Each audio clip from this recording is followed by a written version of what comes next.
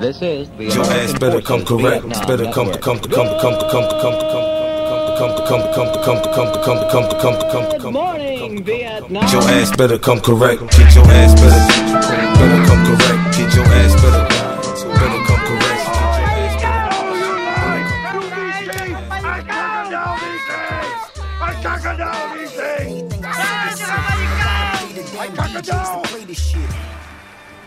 Bonsoir, mes amis.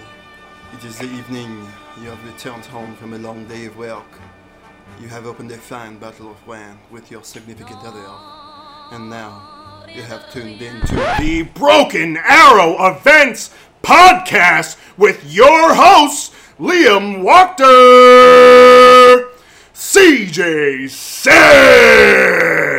I'm Mike O'Donnell, and you're listening to the Broken Arrow Events Podcast Come Correct 2-hour special! The only podcast telling you how to come correct! Brought to you by the Republic of Vietnam. Alright, listeners, what's going on? This is Liam. We got Mike O'Donnell here in person, and we got CJ up on the phone calling us behind the lines at work, taking his lunch break, but it's going to be like a lunch break of like 3 hours. So, boys, say hello. I know Mike already just introduced us, but say hello again, guys. How's it going out there, listeners? CJ, say what's up. What's going on, everybody? All right, boys and listeners, this is going to be a doozy. This is going to be a long podcast. We're going to talk about a few things. We're going to talk about Doc Siang, a little preview, an interview with Phil from Anchor and Star about their event, Indian Country. And then a nice long segment about everything you need to know for Operation MacArthur and what to get ready with and what to prepare for, what to expect, and more or less Everything that you need to come correct. yes, as this is the Come Correct 2-hour special podcast brought to you by BAE. And the Republic of Vietnam. Let's jump right into this, guys. Let's talk about Doc Siang and how it went. I know all of us, well, I guess CJ and I versus Mike had two different experiences. Mike was more of the LERP side of things, where CJ and I were more conventional. But as I say that, and I'm thinking about it, we probably did a lot of sneaking around ourselves. Wouldn't you say that, CJ? Yeah, I would say that. We were pretty much up and down the mountain. Whereas we did hit a lot of contact, but we also were sneaking quite a bit as well. Yeah, there were a few times where we would just lay dog and let the NVA pass us. I think there were 3 times that I remember where we saw NVA and we're like, all right, it's on our mission to engage these guys. We just laid dog and let them bypass us.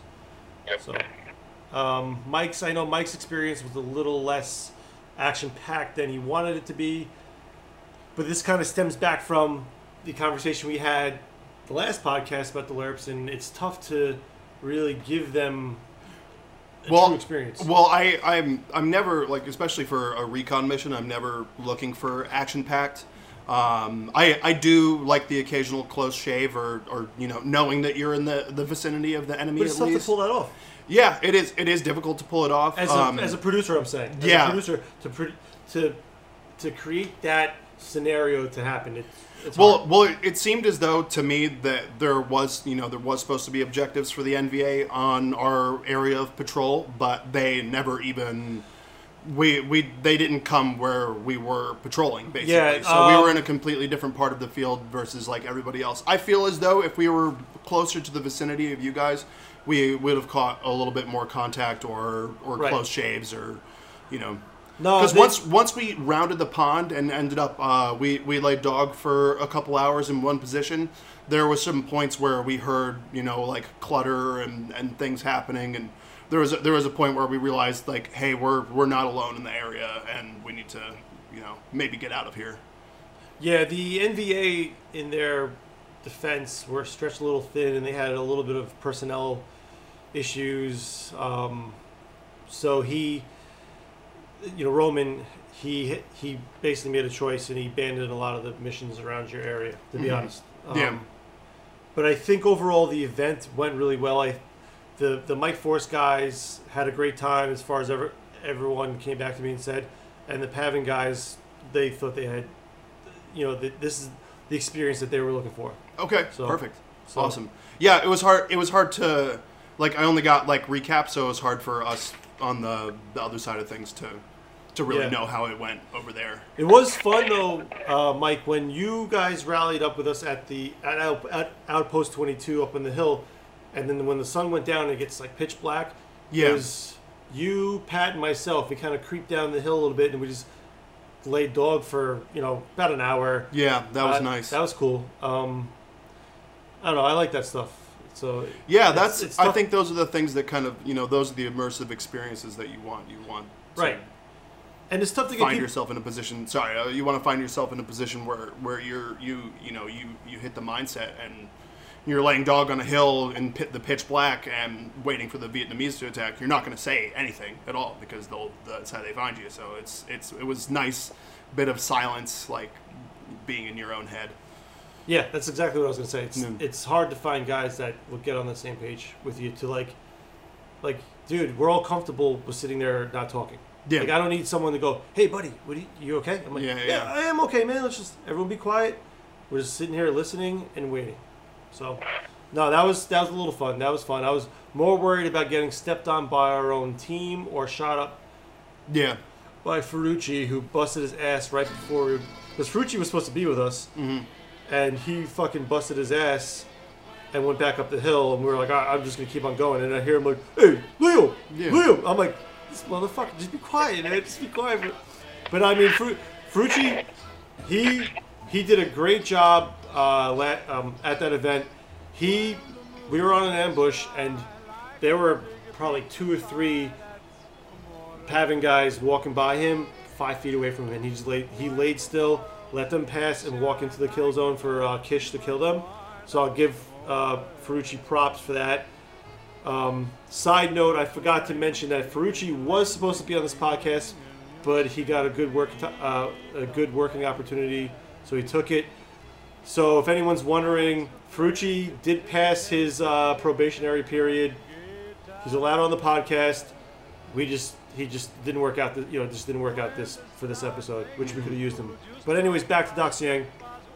He was really good. He was really good. He's definitely not anything but a grunt, though. Is this gonna be like a regular thing now, where we have like the Ferrucci report? Like, how's Ferrucci doing? Like, I mean, if people are interested, man. They are interested in him. Ferrucci's a character. Yeah. He needs his place to shine. I think we need maybe like a vlog or something. Yeah, Fruit enough. He did well, but he told me himself. He's like, yeah, I'm more of a grunt at heart, and that's fine. 100%. Yeah, You could see it. yeah. So, CJ, what do you think from your command standpoint of the Alpha element? How do those boys do?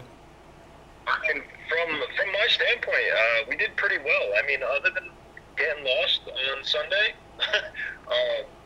which was just a minor mistake, I thought, guys did very well. McKenna pulled off point pretty well. He did a good job. Everybody hung in there. Nobody bitched out. Everybody, pushed through their comfort zones. So it was pretty impressive to see that. Everybody came, looking good, working together. It was a solid group. That's true. The most important thing is everyone did come correct. Yep. Everyone. Everybody should be really proud of themselves for what they, their impressions. Yeah. Good. Yeah. For the most part, I think it was pretty good. There's definitely a lot of sustains and a few improves. Like for Mike Force specifically, like I saw a lot of guys still rocking the butt pack, and I would say drop the butt pack maybe for a special forces impression like that. Canteen pouches were definitely more of a thing, and there's just little details that we all need to work on, like me included, like little things that you can just work on everything, man. That's it. Yeah. And then we had one guy with Alice pouches, and all that jazz on my recon team. But he was kind of like a friend of a friend, and I think he got a lot of information second or even third hand. yeah, So that's not going to fly for MacArthur. We'll get into that later on in the episode. yeah. He did shave. We did make him shave. Down to he kept his goatee, Oh, well, but we covered it in face paint. That I remember. yeah, But no, I mean everyone looked good. Mike Muller, kudos to him. He put that kit together in a few months, and he looked good, man. yeah. We have to get Hey, baby. You got girlfriend? Oh, sorry, Casey just got back into the door. She's doing laundry, so I can't really complain. No, but yeah, we got to work out our comms. But That was a serious issue, Yeah. at least on our end, because Right. we were out of touch with you for at least 5 hours. And then my phone died. There was no cell phone service. So, Yeah. you know, we had to break immersion at some point and be like, okay, we need to try and I contact know, these guys I because know. we have no idea but see, what our next, like, set of orders is. but to me, this event, a lot of its purpose was to work out kinks before the main event, Operation MacArthur. For sure. As Mike said last episode, all roads lead to MacArthur. Mm-hmm. So Doc Siang, in a sense, did lead to MacArthur. The reconnaissance report that I'm going to be asking for from Mike is going to help design a few patrols for MacArthur. Mm-hmm. So take it for what you guys, take it for what it is. Sure, for what now it we is. know what that side of the field looks like. That's kind now of we what, know yes. what we can kind of accomplish Right. over there. So, That's the and it's a idea. really cool part of the AO. So, Right. So expect some immersion in that sense. All right, so let's move on to the next subject of Doc Siang and an event like this. What do you boys think about doing an event like this again next year? CJ, let me get your thoughts first. I think it's a great idea. Maybe without like the recon element, just so they have a little more, time in the shit like we did. But yeah, I think doing another event like this would be awesome. I think any chance we get to break out the Tigers would always be a good day. So. I have the wheels. The wheels have been turning. I got a few ideas for next year. But I have one to put Go back ahead. out on the table. I don't know if you remember my original idea of doing something like over the fence, the yes, the SOG. SOG. Yeah. Yeah, the SOG. So what would be good is we could almost do a combined thing, because we could have guys who want to go as a SOG recon team, but we could make it like an A camp on the border and have it be Mike Force and Young Tribesmen. Yeah. I'm not even like, I don't want to steal your thunder. I've had that scenario cooked up too. We have a year. Yeah. Like I said, I'm already planning for the big event next year because that needs to start already. Mm-hmm. Can I make one comment about Doc Siang? Yeah. Although I love like Tolcom, I think the event of that size would have benefited from a slightly smaller AO. I agree. We could have shrunk. I could have shrunk the Like missions like where we're closer. supposed to be, I know, but I really wanted.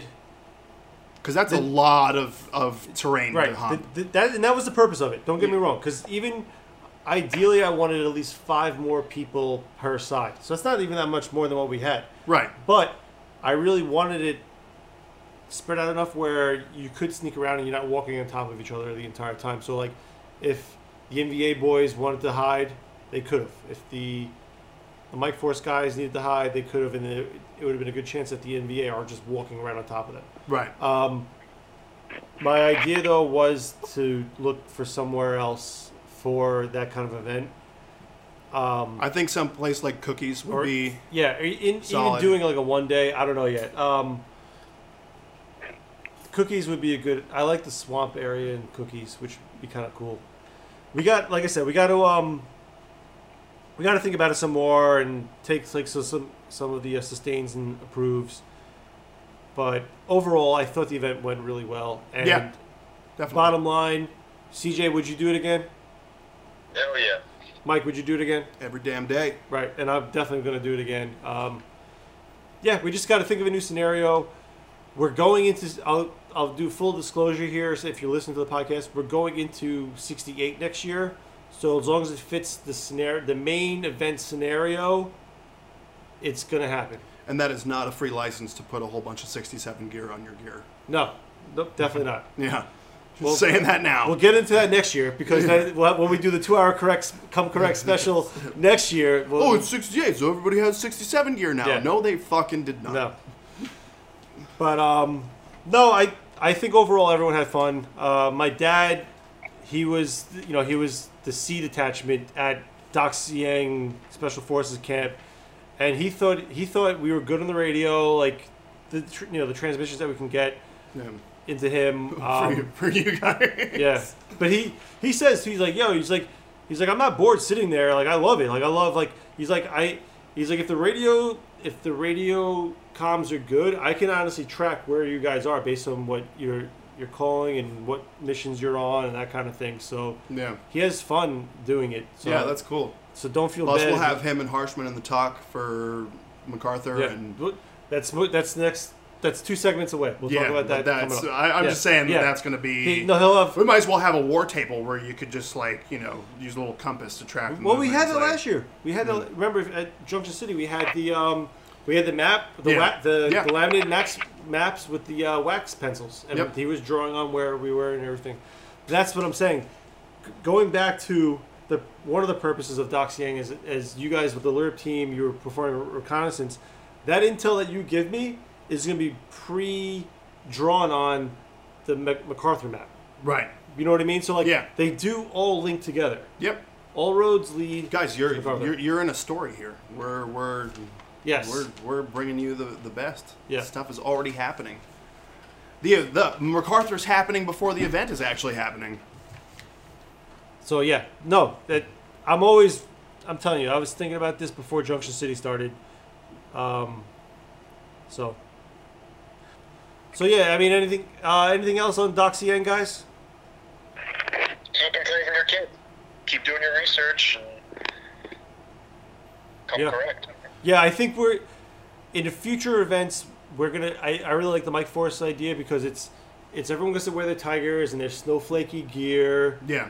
but you can still act as a conventional unit. You know, Yep. like you know what I mean. It's like a good mix. Yeah, of both. it's a good Yeah, it's a good mix of both. It's a So really we'll good in definitely do it between again. because it's way difficult even just with and I've run recon with a couple of those guys before and they're fantastic, but running the recon team this time around was a little bit more difficult. We had some hiccups and we all haven't done recon in years, so it was definitely a day of shaking off the cobwebs.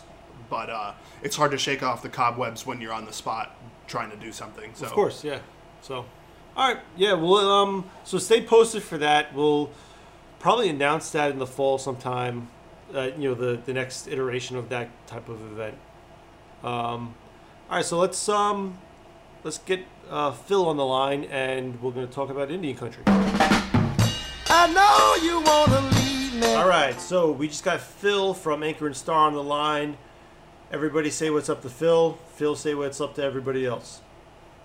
What's up, What's Phil? up, guys? How we doing?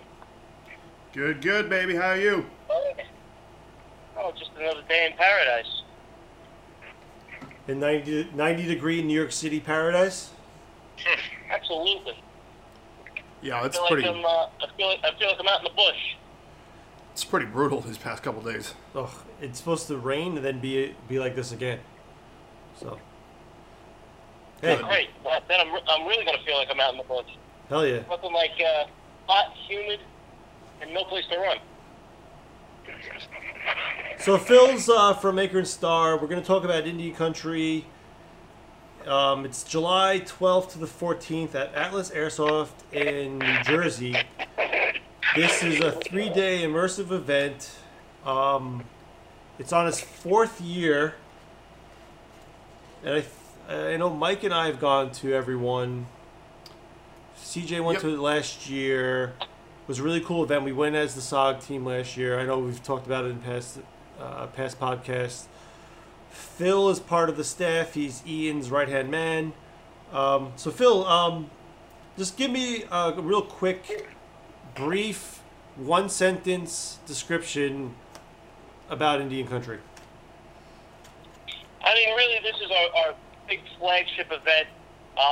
You know, it's kind of this, you know, unique experience that kind of gives players the immersion that they're looking for, and it's you know, really this culmination of everything that we've tried to put together for Vietnam Airsoft. Yeah, no, I the first one to last year had really cool scenarios and few instances that were really like I felt like I was at Vietnam, you know. Really excited for this year's event. I did a little bit of a role reversal, and I'm on the Pavin side along with CJ. Phil is going to be a GI. Phil, you're on the recon team, right? Yeah. We're going to be recon. You know, we'll probably be bouncing around. Obviously, we're trying to kind of sort out different roles. We're trying to help improve and make the game run a little smoother every year. Right. You know, take what we learned last year and kind of learn from it. You know, especially with the opinions of all the players we've had. Right. So real quick, before I ask you more questions, I'll start off with another question. I'm sorry, but what's the easiest way to sign up for the event? I mean, it's 2 weeks, so like stop lollygagging and get on it, and you know, sign up for this event. Absolutely. I mean, obviously today with social media, the best thing is you can go to our Facebook page at Anchor and Star Airsoft, and there'll be a link to our website, which is anchorandstarAirsoft.com. And from there, there's an easy-to-click registration page, a short fill-out, and pay submission, and you guys are enlisted. You know, we tried to make it as simple as we can. Yeah, it's literally like 2 clicks, and you're in. It's pretty simple. That's almost as easy as the real thing to be enlisted. Yeah. Or draft, you know, it's better than a draft card. Absolutely. All right, so let's touch on the let's touch on the storyline of the event a little bit. It changed a little bit from last year, which we'll get into a little further along the interview. But yeah, touch on the storyline a little bit, Phil. Sure. Obviously, it takes place in Vietnam, summer of '68. You know, the fire base, which is Fire Base Peacock, located near hamlet of Dien Cu. You know, we're basically working through all the different histories, coming from basically summer of '68. You know, I'm just going through. I know Ian is still working through some of all the specifics and everything. Right. But obviously.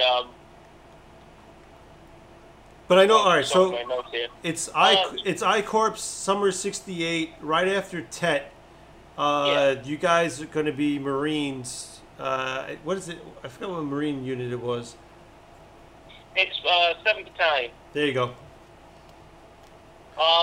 Yeah. Basically, kind of pushing along something like we had last year, where we're going for more of an outward look. We're trying to kind of move away from the standard base scenarios and kind of get everyone back out in the field. So going along that, kind of pushing the teams out like the old Marine outpost used to be. Yeah, right. And then, well, that leads me to my next question. So the field got changed with, you know, a whole bunch of bullshit we don't have to get into. Yeah. The field changed. We, through, you know, some previous, as you call, bullshit, we've relocated, and I know there was a lot of on the fence with that. People were a little worried about it, but we're proud to now announce our new venue at Atlas Airsoft in Barnegat, New Jersey. We're excited to be working with them. It's a new venue, but we're really excited to kind of hope and present some new terrain, some new layout, mix it up, and the fact that we're at a new venue presents a whole new kind of sense and scenario when it comes to the game. So we're really hoping that brings something new. Yeah, I was looking at the map and the Google Maps like satellite images, and it looks like really good woods. Like good, it'll be a lot of untouched terrain. I guess is what I'm saying. Oh, absolutely. This is a new field, and it's still being developed. Even as we speak right now. But we're going to have a lot of open terrain. We're going to have a lot of wooded area. It won't be as developed as other games we've had in the past. And once again, if that could come as a downside, but I mean, for us, it's mostly up. It definitely gives the players more immersion and more kind of terrain to make the game their own. Yeah, I don't think it's a downside at all. That's what we want. Absolutely. And I mean, as anybody knows, when you come to one of our games, if you're not jumping through the mud in the middle of the woods, it can't be fun. No, not at all. Phil, I'm sorry. Fucking Ferrucci just called us again. This guy calls at the worst moment every single time. So whatever, I just hung up on him. Let's continue with the interview. We'll call him later. Maybe we'll get him on for the next segment. So, Phil, it's a raw field. We all know that. I personally think it's a plus, just like you said. You guys are going to build some kind of a fire base, or at least like an outpost with like all your. You guys have a pretty good collection of tents now, right? Like you guys are gonna have at least some kind of a shelter or setup for the GIs. Absolutely. We have a few GP smalls, a GP medium. We're actually in process of repairing them. I know in past years some guys have seen that our stuff's a little beat up, but we are tending to that and hoping to improve on that. But yeah, I mean, we're definitely going to be developing a fire base and hopefully have at least most of that in place for this year's game. But I mean, as always, we've done more with less in the past, and we're definitely working through the logistics. But absolutely, we're going to have definitely enough in place to kind of bring that realism to the game. All right, let me ask you a question in terms of producer question. What time do you guys want people to, what time do you guys want people to get there on Friday? What's the ideal time? I mean, as always, early as possible. Right. We try to push, right around noon. It's always a great time to get there, but understandably, people have lives and aren't able to always do that. So, obviously, as early as possible. Early to mid-afternoon is optimal. We will be doing the load-in. We'll be, kind of running that through the day and even into the evening. But, we're hoping to have the bulk of our people show up between 12 and, let's say, 3, 4 o'clock with briefings and even maybe some missions starting as early as Friday evening. Dude, that'd be awesome.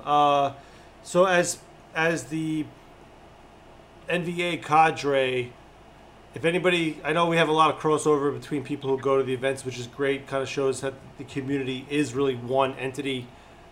If anybody's listening on the NVA for Indian Country, try to show up before noon on Friday. I'm going to be up there early, or I'm sorry, down there early from where I live, because we want to find our camp, start mapping the field as best we can, and almost do some reconnaissance before the event and figure out what we're going to do and how to make the GIs' lives suck.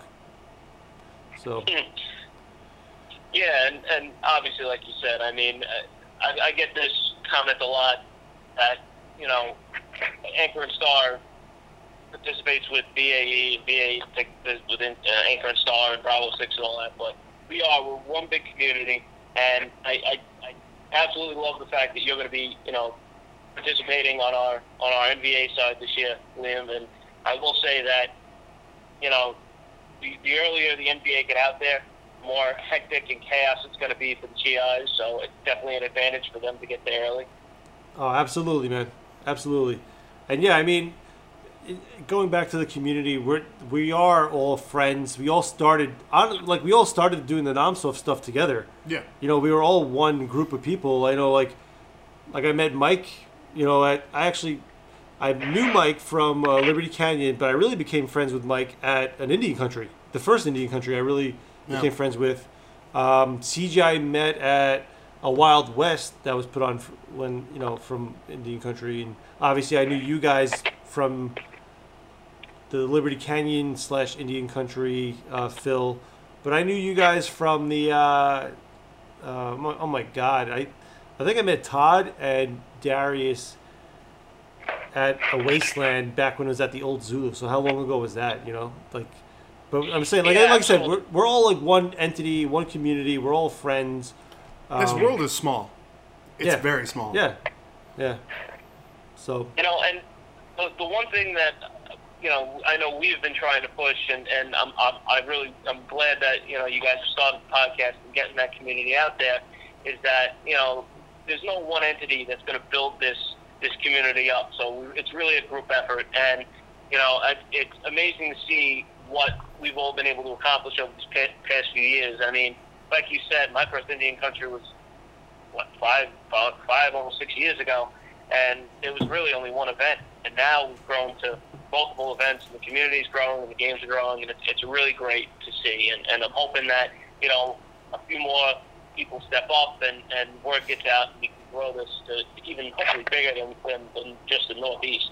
Oh, for sure. I mean, right now they're in the Northeast. If you live, I would say, if you live from the range of New Jersey, Pennsylvania, all the way up to Maine, you have 3 big events to go to. Yeah. You have no. I would say, all right. I'll say as far west as western New York to the coast. Like you have. Yeah, but think about it. We also have guys coming up from Virginia, North Carolina, all right, let me rephrase. You have no excuse. To not go to 3. Yeah. But then, like I said, we have guys coming up from Virginia, North Carolina, like Mike just said. I know. Colorado.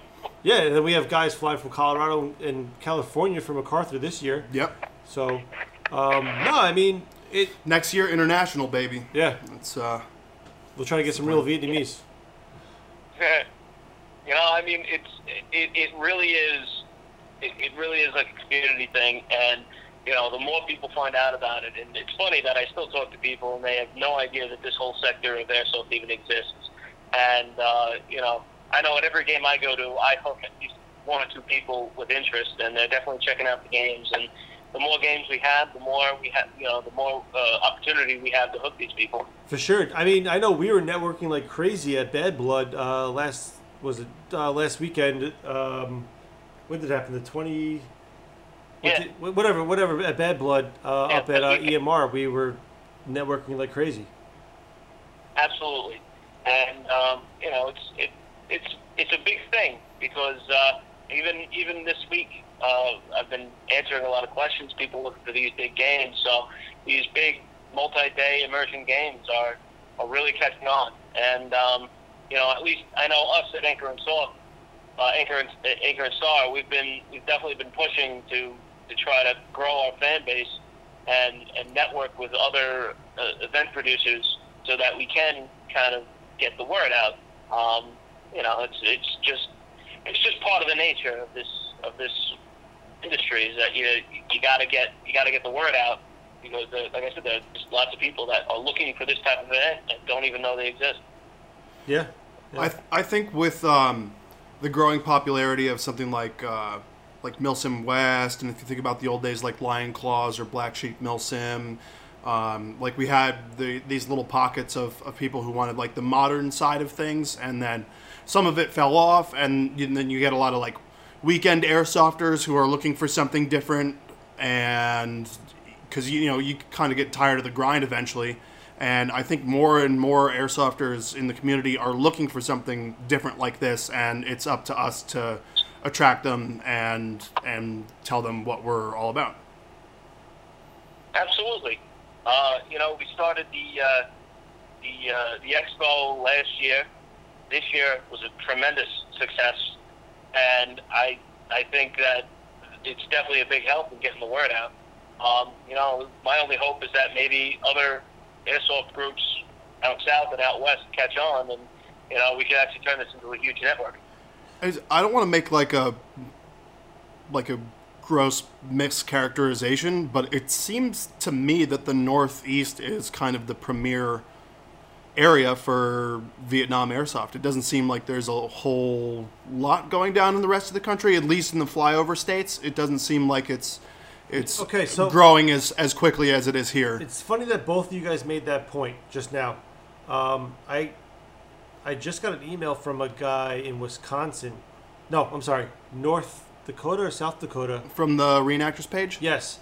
And he messaged me about putting together an event. He wanted to get something big because there really isn't much going on out there in terms of Vietnam airsoft. I'm pretty sure the reenactors, because, there's reenactors and other airsoft. And they could all have all the fucking any kind of gun they want. Yeah. Where we're kind of limited to airsoft really in the Northeast. So, I mean, it maybe makes sense that it is like kind of a NOMSOF strong area because we can't really have the real guns where, those Midwestern and Southern states can actually have the real guns. Yeah, they have more leniency with real steel. But, we had a guy, he emailed me and he reached out and he was basically picking my brain about how to put together a Vietnam event, and which is kind of a cool testament to the Broken Arrow group is that, guys from the Midwest know about us and they kind of want to know how we do things. So, I don't know. It's kind of cool.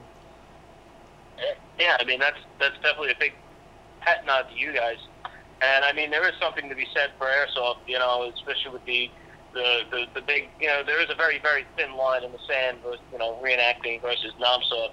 And, there is something to be said to be able to shoot your friend with a plastic pellet and actually have the satisfaction of knowing you hit him. That's true. Okay. That's true. And I think, there's neither one that's they're both I guess they can be different things at times, but not saying that this is superior, but I don't like I'm not hearing about like reenactor like remain overnights or like you just hear about the tacticals and stuff, and then a lot of like public events, but it seems to me that we're more in the camp of you are here for 24 to 48 hours and it's the whole time. What's that coin phrase that Nels is always talking about? Action camping? Action camping. Yeah, that's Steven's like number one thing he says. Action camping? Yeah. Action camping, that's what we do. I feel like he came up with that at one of the Ragnarok games back in the day. Yeah. He's like I tried to explain what I was doing this weekend. It was like action camping came to mind. That was like the best thing I could say. That's an apt description. Yeah, more or less. That's what I tell. I'm like, with the Vietnam stuff, I'm like, yeah, I'm basically like camping in like retro gear. And I'm like, I bet you half of this gear I have is better than the modern gear you have when you're bringing camping. Oh, 100%, man. There's nothing like that extreme cold weather sleeping bag. Like, think about it, bro. We're going camping next week. I bet you if we just brought our Nom shit, we'd still be better equipped than all the people with their, like, Colemans. I am telling you, man, the extreme cold weather sleeping bag is a godsend. That thing is awesome. I have that, and my dad has the like, below zero Everest sleeping bag. I swear to God, you could take both up the mountain. Like, well, let's see. The first time I met Joe Sullivan was at the first Full Pedal game. And I think it was the NATO versus Russia, wasn't it? Yeah, I think it was the NATO-Russo game. Yeah, it was like, we slept over that night, and all he had was a little pup tent, and I remember I was pretty damn freezing, and I slept in my car, and he came out in the morning wearing close to nothing and was sweating. So yeah, it's a nod towards, the old-fashioned Vietnam pup tents. They definitely work. Yeah, those pup tents retain heat so well, but also Sully is a fucking madman. Sully is a madman. He is the maddest of the lads of our entire group. Yeah, he definitely is a unique character, and that's an even better note to bring out with the NOMSOF is it definitely brings out the characters. Oh, definitely, man. Hey, wait, guys, does anybody here fortunate son? I think I do. August 15th through the 18th, it's Operation MacArthur!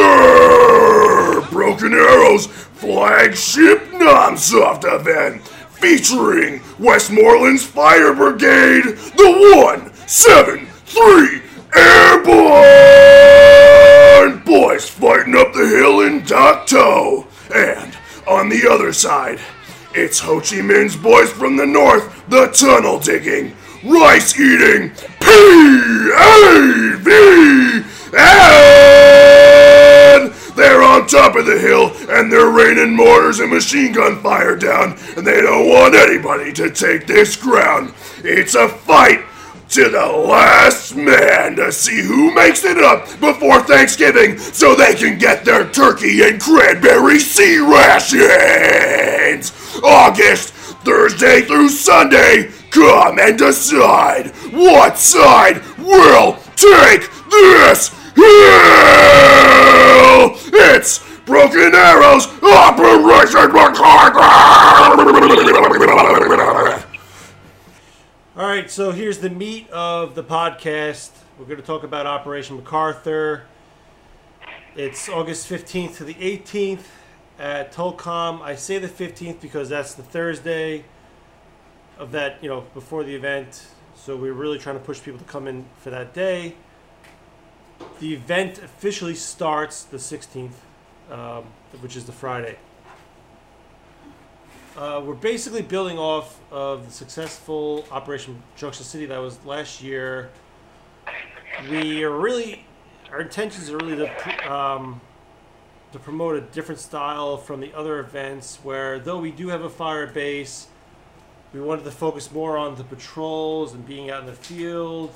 I'll put it this way: the event takes place out in the field. That's where you're really getting the, your money's worth, I guess, for the event. And the base is kind of the part of the life itself. It's the lifeblood of what's happening and where you keep all your stuff. And I think that making the decision to make it completely out of play is a really wise one, because the base will feel more like a social zone, like in a video game. Like you can go and talk to the NPCs and that kind of analogy. Yep. You can take your iPro off and you can chill and have a good social time, or take some photos of your kit and do whatever you need to get done. But you're in that loading zone, and you still get to be immersed in the event, because that's what we want from the base life. Is you go to the cafe or you go wherever and you watch a movie, and we have all sorts of little surprises and cool things that we're doing this year for you guys. And I love the base life, but what you're really getting from the event is going out and patrolling, doing the main overnights and very specific mission sets. And I think that's what kind of separates us from the whole of Airsoft in general, I think. Yeah. So let's do a little bit of a history lesson about Broken Arrow events and talk about how it's BAE started. And I'll start off talking about this because it really started a few years ago with just Darius and I talking about Vietnam events, and we were helping out with everyone else's events, and that was great. We were part of it, and I still feel like I'm still part of Anchor and Star and giving my input and stuff like that. But he always said, he's like, he's like, I want to run an event in my vision, and I felt the same way too. And I felt I was more than capable to do it. And we linked up with CJ Pelosi, where, funny story, originally Broken Arrow Events was going to, before it was even Broken Arrow Events, it was going to start out as a post-apocalyptic producer doing kind of like the Desolation guys, those guys over there doing the Desolation games. We were actually going to start out doing our own post-apocalyptic event, and Darius was like, man, our specialty is Vietnam. We know Vietnam. Let's do our own Vietnam event, and that's kind of how it started. And then I personally started asking the like-minded guys that did the Vietnam events if they wanted to join up. And, that was like Mike O'Donnell, Wes Hurdy, Chris Johnson. That was really like the core group that we recruited, and we became more or less Broken Arrow events. From that's kind of where we are today. But I think everyone has their own interest at heart. But at the same time, at the end of the day, everyone has the same final goal, which is really to put on an immersive, structured, and organized Vietnam airsoft event. Yeah. And that's fair. That's fair to say? Yeah, that's always been my interest. Right.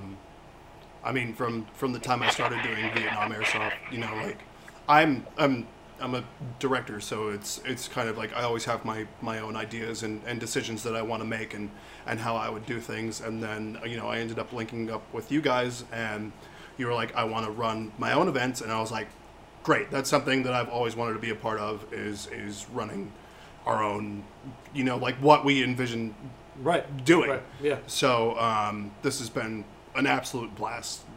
Right, and this isn't like a knock against anyone else's events or anything like that. And I don't think anyone, for the most part, has taken it that way. It's really just, and we've said this before in other podcasts, is we've got all this gear, we want to use it, and why can't we, if we're more than capable of running our own event in our vision, in our way, why can't we just do it? Right, so there used to be one Vietnam event a year. It was the one in the middle of the summer, and that's what everybody showed up for, and that was it. And everybody buys all of the stuff, like you said, and we have all of this Vietnam equipment that's sitting in a closet or on your shelf or wherever it goes, and you're crossing off the days on your calendar, waiting for the next year you get to spend one weekend in Vietnam.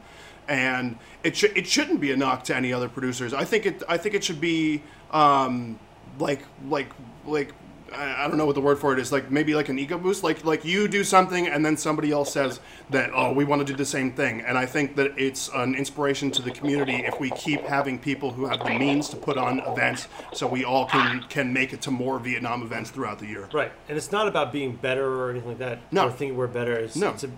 We just want to be different and do it our way. That's it. It's hands down. That's what it comes down to. Just like when, and I think it's working out. I think that the events are different. I think that there's always a different vibe. There's always a different. And just when Indian Country started, it was Ian and Phil and Steven and Todd and myself and Darius and all those other guys. We were all like, yeah, we want to do it our way, closer to home in New Jersey. We were all from New York City at that point. We want to go to we did it in New Jersey. It was closer, I mean, Phil can relate to that. Absolutely. And, as somebody who attended last year's Operation Junction City, I appreciated differences between both of, Anchor and Star games and BAE's games.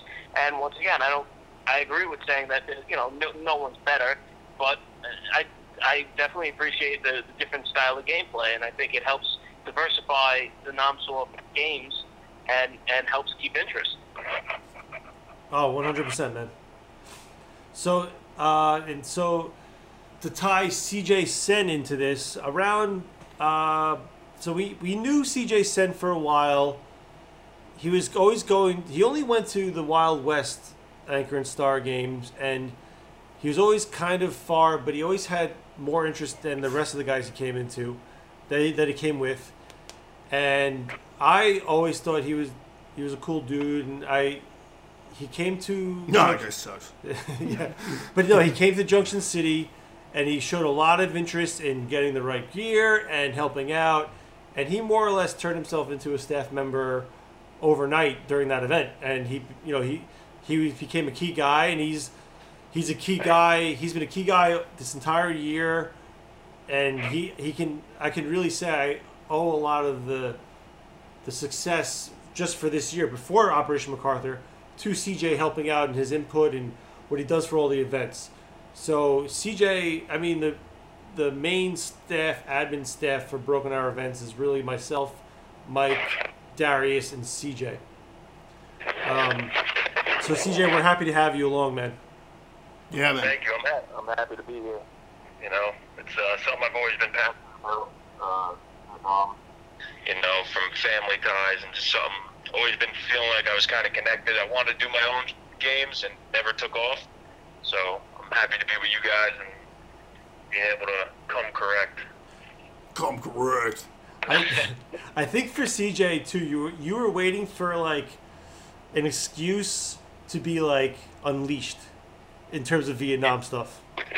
Yeah, that's exactly it. A lot of stuff that like sits around, and like I said, I was trying to put on games. I was trying to like start up my own Vietnam airsoft games, and there wasn't really that much interest, you know, on Airsoft NJ and the old forums back in the day. And then once I met you guys, it was just complete. I think I said it before. It's been a complete downhill. I live in a cardboard box now, but I'm surrounded by mermites and lightweight rucksacks and tiger stripes. And yeah. We all have a horrible, horrible, financially debilitating addiction that we encourage every day. We're just enablers for each other. I just don't know why you're living in a cardboard box when you can live in a GP small. It's true. Well, because we have a medium. Mike, you're supposed to be convincing people that they want to do this. We're enabling each other. It's Kids, you'll never have money to do drugs. Yes. No, you won't. You'll have too much military stuff. There's no room or money for drugs. Kids and parents take note. Yes. I mean, on the plus side, this is also a very educational experience. You know, especially for younger generations. Of course. It's probably more in-depth educational than they'll learn in textbooks in school. Oh, 100%, man. Yeah. Yeah, yeah. It's hands-on, and you're talking to a bunch of history nerds, and that's all we talk about the whole time. Is just how much we love and appreciate this time in history, and our appreciation for our men and women in uniform. Yep. All right, enough of this mush fest. Phil's got to go, so Phil, take care. We have George Melendez calling in. He's going to talk about getting started in the hobby, since we were just talking about that. George has been a Broken Arrow events attendee to almost all of our events since the beginning. He went to the first one before he was into Vietnam, and then he got into the Vietnam airsoft stuff after we kind of sold it to him. George, say what's up to everybody. How you doing, everyone? All right, so George, you were one of the first adopters of following the buyer's guide on the Broken Arrow website for the Viet Cong. Am I correct? That is correct. So George, can you give me a little play-by-play of what you did to kind of get started into the hobby? You know, give me the history of everything that led you up to today. Okay, well, I started off like with the Facebook pages that you have, and I just I was interested in the NAMSOF, so I just started following the buyer's guide, and that broke it down, you know, how to get all the equipment you need. So let me ask you, get to the 10-foot rule. I think you have that is called the 10-foot rule. Right, the 10-foot rule. Let me ask you a question, George. How was it easy to follow? Did it really guide you into, you know, buying the correct stuff, or did you have to do a little bit of research on your own also? My opinion, I think is like 90% accurate. The buyer's guide. Okay. I think the other 10% is by talking with fellow NAMSOF, and they can help you out with other stuff. That's like fair. Better equipment, but it's good for a starter. Yes. Okay. Yeah, the buyer's guide is very like bare bones, what to do, and then you know where you take your impression from there is up to you because there's so many. You know, like with anything, there's so many little things that you can do down to the personal items you carry. So it's gets crazy. It can get really crazy. So I think having the bare bones guide is a good thing. Yes. And George, you just moved from Viet Cong to NVA this year, right? That is correct. Now, let me ask you a question, and there may not be a difference, but do you think there is a difference between playing as an MVA versus a Viet Cong? Yes, I think it's a slight difference. And how so? Let's see. Just like maybe there's more like, how can I say it, like more leadership. As like MVA. you could play more, with the leaders on there. Yeah, I agree. I think, well, the NVA were really a conventional force, where the Viet Cong were more of a guerrilla, militia, irregular unit, organization. So I guess when there's a mindset that comes with the uniform, if you get what I'm saying, George. Exactly, like there's more structure. I noticed on the NBA level. Yeah. But they're both fun to play with, of course. Right. So let me ask you this now: if you were planning to start a GI impression, would you use the buyer's guide to the US GI's buyer guide? Would you use that? Yes, I looked through all of them. For the Mike Force also, I looked through each and every one of them, and I found them very informative. Oh, wow, okay, cool. Now, I know, like, you and a few other guys are the only ones that have actually come back to me saying that they used it. It was really designed to not insult anybody, but really hold their hand in buying everything and adhering to the standards that we're putting on for our events. It's hard. I can tell you, like, from when I started in Nomsoft, I showed up with the best piece of gear that I had was the Rothko boots on my feet, and that was pretty much it. And I had no idea what to do because there wasn't a buyer's guide. There was no hand-holding, and I didn't know. I was young. I didn't know to do the research or where to even do the research. And obviously progress from there, but I think having this out front where you have something that you can point to and say, if you want to come, this is what you need. That's a big step in the community. Yeah, I agree. And George, you went to our first Broken Arrow Events game ever, which was a NATO versus Russia event. That is correct. And like I said, you were kind of like an early fan of our, like, you probably were our first fan, man. And like now we consider you, one of our friends. You come to every event you can possibly come to. I think the only events you really don't go to are the World War II events. You come to everything else, man. Exactly. And we, obviously. I think we should get real quick on that. I'm sorry to cut you off. Like a World War II buyer's guide. That would be awesome. Yeah, it would definitely be way more expensive than the Vietnam, but I should. Oh yes. I should put that together. Let me ask you. All right, let me ask you another question then, George. Yes. Would you go Axis or Allies if I put together a buyer's guide for World War II? I would like to be the Germans, right? Yeah. I like being on the bad side, All right, that's fair. So that all right. I mean, yeah, buyer's guide for World War II is possible. We should really put one together for the 80s, also for our 80s event in September. But a World War II one is not out of the question. You got a pretty good point there, George. Yeah. I'll look into it.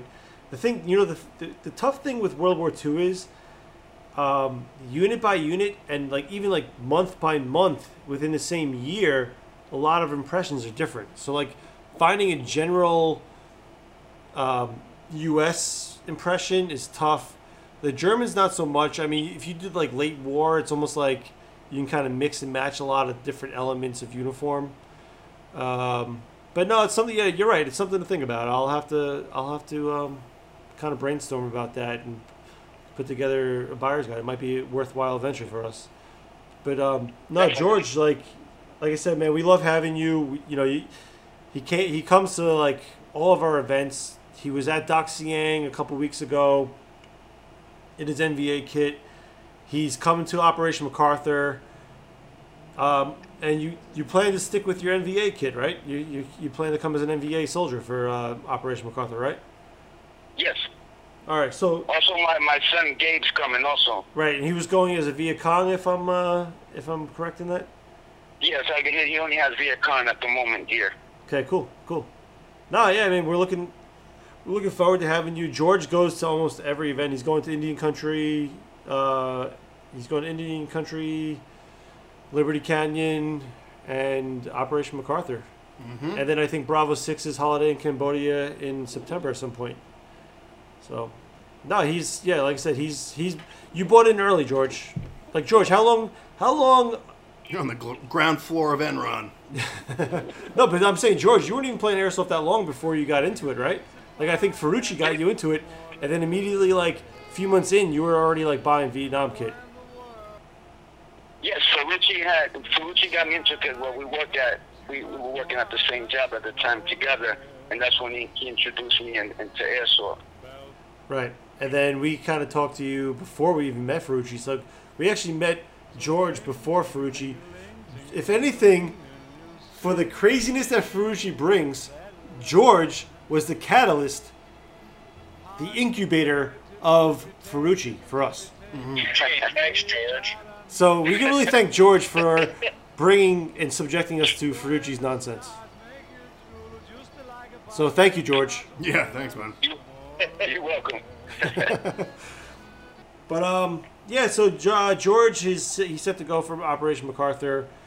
He really is a full supporter and user of the buyer's guides, and he can attest to saying, if you have a question or you're having trouble starting the hobby and getting into the hobby and adhering to the standards that we put in place for Operation MacArthur, George can flat out back it up and say, follow the buyer's guide, and it'll at least point you in the right direction. And on that note, guys, just like we put out a bunch of reading material for you to take a look at, and a lot of the information that you need is in there. I know there's sometimes specific questions, but sometimes we get questions that is just like, just check out what we put out. There's a lot of information. We do release a lot of content over the year. All right, George, thanks for talking to us, man. We're looking forward to... we will see you at Indian Country July 12th, right? That's when I think we'll see you next, man. So 2 weeks. Yes, I will be there in 2 weeks. I hope I see everybody else there. Well, actually, 2 weeks from today, to the time we're recording this interview, but it's going to be a few days before this is released. So yeah, I'll see you in a few days, quote unquote. Yeah.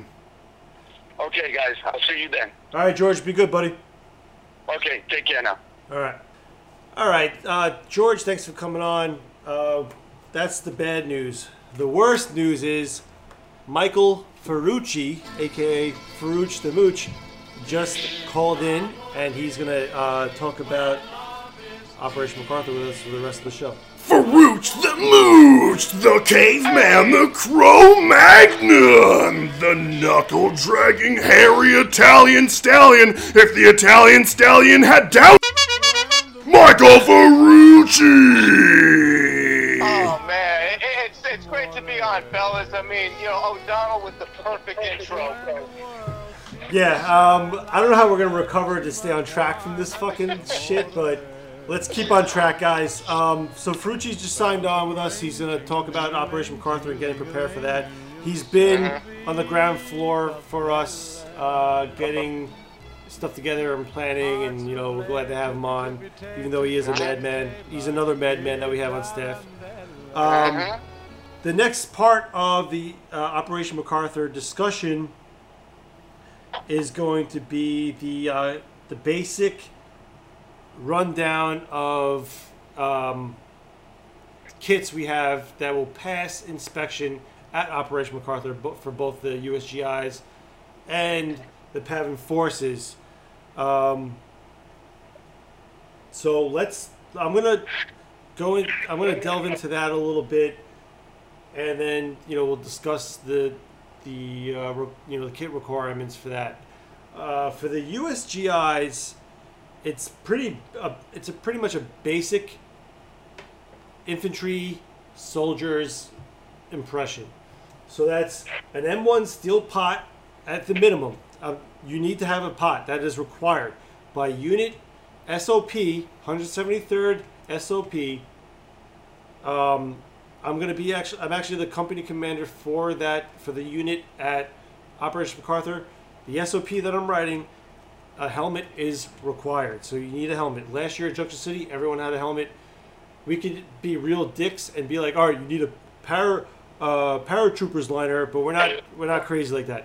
An M1 with a cover required. Mm-hmm. Okay?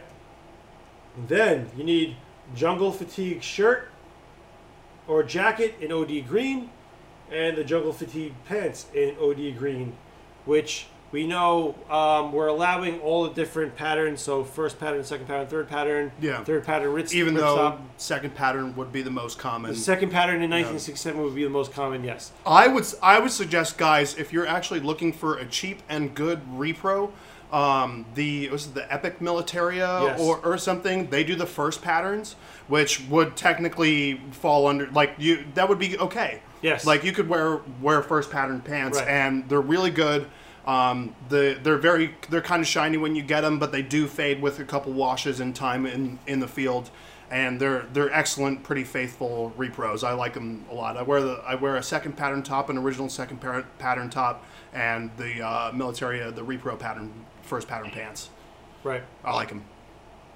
But if you're really not feeling spending that much money, you can get the Rothkos and get them through CJ Sen, who's on this podcast. So he's listening to this. He will dye them the correct shade of green, so they're not that weird, off faded, gray, weird, blue color. He will. It's very noticeable. The price he gets them for too will be less than you buying them on Amazon, and they will come correct in the same color. Yes, come correct. Thank you. So that's for the uniform.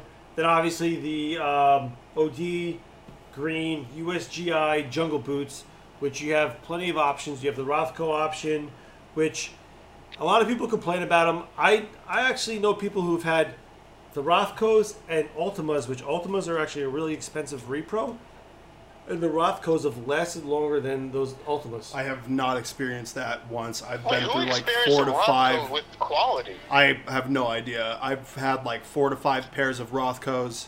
I usually had to buy a new pair of Rothkos for every Vietnam I went to, and by the end of the weekend, they're absolutely trashed. Right. So no, it's all a user to user experience. I just bought my dad for Father's Day a pair of Zero Dark 30 boots. They're repros. They're actually pretty good. I think Ferrucci, I talked you into buying them too, right? Yeah, I was actually about to bring that up. Right before Dax Yang, I bought them, and they were a lot more comfortable than the Rothkos. I mean, I'm kind of surprised what you said earlier, saying, that Rothkos have outlasted, the other brands, which kind of surprised me, because these are, $20, $30 boots that are basically made of plastic. And they just, like I was telling you way before then, it, give me problems with my toes. And like you were saying with the Zero Dark 30s, you're able to get them in half sizes, wide, etc. That's what, with my dad's Those the ones without the rear seam, though? Yes. Well, I was going to say, the only flaw is they don't have a rear seam. Gotcha. But as CJ said... The flaw in the Ultimas is that they're not the correct height. They're like 80s issue. Because like my 80, I Yeah. have an 80s issue. They're shorter. They're one eyelet short. Yep.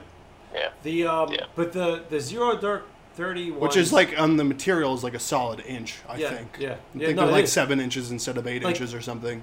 To the Southern Front event, I wore my 80s issue, obviously, which they were the right cut. This year, I'm either wearing... I actually just got a new pair of 67 Panama sole. So I have a pair of Panama sole and a pair of Vibram sole. Nice. The Vibrams, man, I noticed at Doc Siang, too slippery, bro. Yeah. I was slipping and sliding all over the place. I saw a pair of Ripple soles on eBay the other day, which are pretty cool. I've seen those. Yeah. Those Those are interesting. But what's the date on them? They were Vietnam dated. It was Yeah. like 68 or 69 or something. Oh.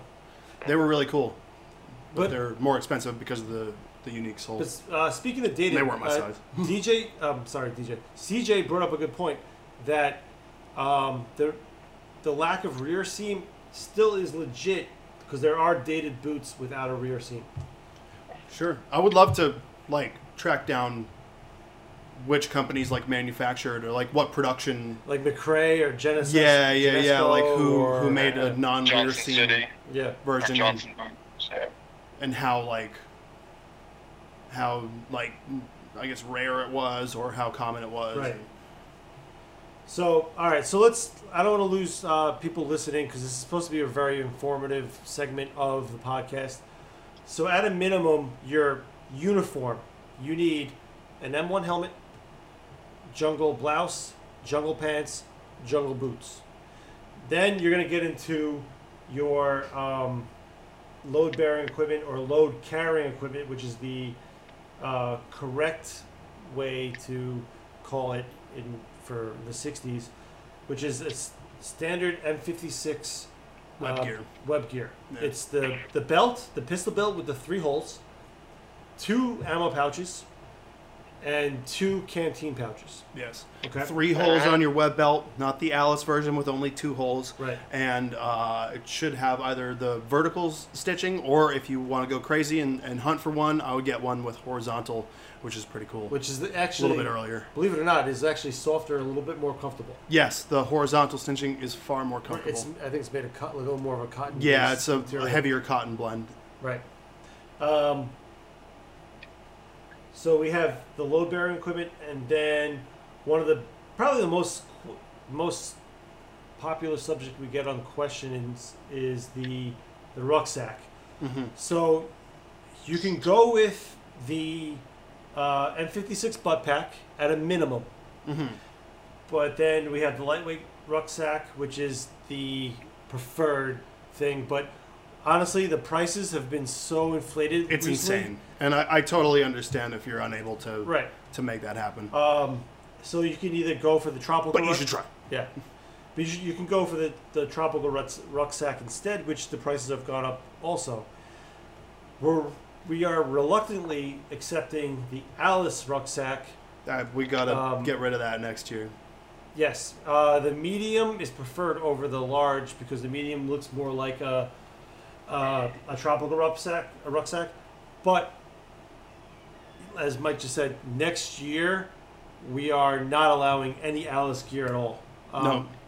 Well, that's the only piece of Alice gear that we allow the medium rucksack and the 2-quart canteen cover, which we probably will keep because I think drinking water is pretty important.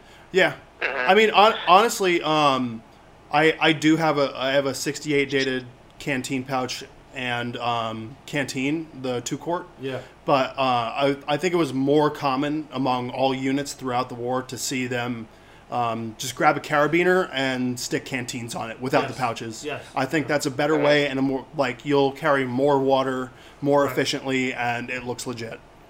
So, I would honestly just ditch the 2-quart. Right. If you need the 2-quart, it's not even on this list. You don't have to worry about it. It's really your load bearing equipment, your harness and all that, and the rucksack. So at a minimum, you need M56 belt, 2 M56 ammo pouches, 2 M56 canteen pouches, the 1-quarts. Right, and a rucksack. A butt pack at minimum is okay. Yeah. I would actually prefer a butt pack to an Alice pack. Right. 100%. Right. It's almost actually, now that you brought up rucksacks, CJ and I were talking last night. When we brought up the fact that it was expensive, and CJ was saying, obviously during the off season, those prices would drop dramatically compared to now that it's the summertime. And as you guys know already, I just got my lightweight rucksack about 3-4 days ago for a fairly decent price. However, like you guys were saying, you go on eBay, you find a quote unquote complete rucksack for $670, which is a complete chip, and you got to find your sources to get a good deal and everything.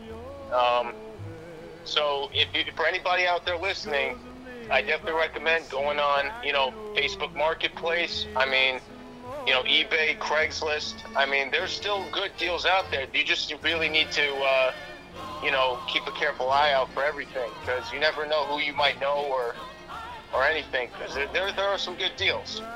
Just don't be discouraged by it, and just look carefully into the pictures or whoever you're in contact with, and just make sure that everything's up to snuff. Because that's what I did when I, met that, the seller on Facebook. I, told him to send me pictures and everything, and fortunately, I mean, as CJ saw on FaceTime, it's in really great condition. Would you agree, CJ? Yeah. Yep. Ferrucci, let me ask you a question. Sure. How many dick pics did you get out of that ordeal? About 15. I was going to ask the exact same question. But I mean, all right, Ferrucci, you did a good job of sourcing out the rucksack. But I would say, in general, if you're looking for a rucksack at this point, you're probably not going to get one for less than $400. No. Well, that's the thing. I got fortunate to work a deal for less than $400, but when you go on these surplus sites, the minimum that I've seen is about $440, $450. Oh, and easily. And most of those sites are out of stock anyway, so you're shit out of luck to begin with. Right. So it's sticking with a butt pack at minimum, and you're gonna attach your poncho and all the stuff out, externally from the butt pack. That's okay. I mean, you really got to survive one night in the field anyways, so a butt pack should suffice with food and and any... You can fit at least like 2 MREs in the butt pack and any extra gear that you want. I would roll up... I would get a whoopee. Excuse me. I would get a whoopee and roll the whoopee up in your poncho and attach it to the bottom straps of your butt pack. A lot of guys did that. A lot of guys actually stopped doing that because it was like a place for like creepy crawlies and stuff in the bush to hide, and but that's the most efficient way to carry it. Honestly, otherwise, the poncho liners or aka whoopies can get stuffed so tightly, you probably could fit it into your butt pack pretty easy, even with all your other gear. It's true, but I would rather people have MREs and gear in there. Of course, would be. Well, better. you just got to be careful, how you organize everything in the rucksack. I mean, like at Dax Yang, you saw it. I was able to fit the poncho liner and everything. A couple MREs and my tropical. Obviously, I'm switching over. But I think it also just comes to organizing and what you really need. Obviously what's necessary. I mean, I know some guys kind of have XYZ items, but that's something you should probably put on the outside pockets rather than just everything inside and then just bunch it up. Right, and we'll worry about that when we get there. So when at MacArthur, when we do the formations, we're going to have the NCOs inspect the troops. Yeah, we're going to do PCIs and TCPs and SECs and BBCs, TTPs, and everything else that you could possibly do. So yeah, so let's really do a basic rundown. So basic rundown for a GI kit, and it's not hard to meet. That's why we really have no sympathy for people who do not follow our guides. And I do our believe standards. Randy will have some stuff on site for sale. Yes, I do have stuff for sale too for Randy. We'll talk about that later. Sure. Basic rundown of a GI kit. Here we go. M1 helmet. M1 helmet. Jungle fatigue shirt. Jungle fatigue shirt. Jungle fatigue pants. Jungle fatigue pants. OD green USGI jungle boots. OD green USGI jungle boots. All right, and then 56 LCE load bearing kit, which consists of 2 ammo pouches. 2 ammo pouches. 2 canteen pouches. 2 canteen pouches. A pistol belt. Pistol belt. With 3 holes. With 3 holes. And H suspenders. H suspenders. That are not Alice suspenders. Yes, and I recommend getting, it should be unit SOP to have a compass pouch with a pressure bandage in it. At minimum. Yeah. Yeah. And then for the rucksack, either a butt pack or a lightweight rucksack or Alice medium. All right, so let's move on to the Pavan Forces, which gives you a little bit more free, or I guess leeway. I was gonna say more room for error, basically, because you can get so much stuff from China, and it really wouldn't matter. Yes. So for The NVA. This is, remember, guys. This is a minimum. So if you have another item that is 100% correct or legit for the 1960s Vietnam War, that's fine. This is for bare minimum. The listeners, I'm hoping most of our listeners probably have a correct kit, but this is for someone who has never gone to one of our events. So for the uniform requirements is an NVA style boonie hat. Now, there's a specific style of boonie hat that is different than the USGI boonie hats or the ones that you see at Walmart or Target or any surplus store. They almost look like they have like a like 6 panels, like a beach ball. So if you ever look at how a beach ball is constructed, there are 6 panels around it, and then it's a wide brim around the headpiece. If you look it up, Combat Sports Supply has green and khaki options for the NVA style boonie hat, and also eBay. If you search NVA style boonie hat or look at the buyer's guide, it's on there. There are links to it. And then this is specific for the NVA. You can get a khaki Dickies work shirt and khakis Dickies work pants as the NVA uniform. Yeah. All right. And then in terms of availability, you can obviously get USGI Jungle Boots, the Rothkos. But I highly recommend getting the PLA boots. The PLA 65 boots from... They're cheaper and they're on eBay in a plethora. They're not going anywhere. You can flat out get them for $20. Yeah. And then I wear them to work. I actually have 3 pairs. They're cheaper and better than Rothkos, and just order them now. Yes, Order them Order now. them now. They're coming time. They're great. I wear, like I said, I wear them to work. They're really comfortable. Sneaking around, you can feel everything. Yeah, they're fairly quiet too. You can tiptoe. Yeah, they're great. They're great. For the equipment, like load-bearing equipment, a Chi-Com chest rig for like AK-47. Sure. Assuming that you're going to be carrying an AK-47. If you have an NVA impression, odds are you should be carrying like an AKM or an AK-47. Mm-hmm. And then the Chinese-style canteen, which I believe you can even find on Amazon or on eBay. If you don't have that stuff, order it now. It's the beauty of the NVA kit. A lot of it is around, and a lot of it is cheap because China produced so much of it. Right. And if you get desperate, you can always use a GI canteen. Yes. So, and then as far as the NVA rucksack, if you have an NVA impression, you really should use an NVA rucksack, which they're pretty cheap. They're anywhere from $30 to $50 on eBay. They're not bad. They're definitely made for small people, but I love it. I went on a trip with my girlfriend, now wife, to Berlin, and I wore that to, the whole week, as we were running around Berlin. It was an awesome rucksack. I've worn it to multiple events as the NVA. It's a great option to wear. Now segueing into the NVA, the Viet Cong impression. Viet Cong, same thing. NVA style boonie hat or no hat is your option. Yeah. Okay. Rather you have like a cloth bandana than a modern boonie. Yes. And then minimum uniform, black Dickies work shirt, black Dickies scrubs. They actually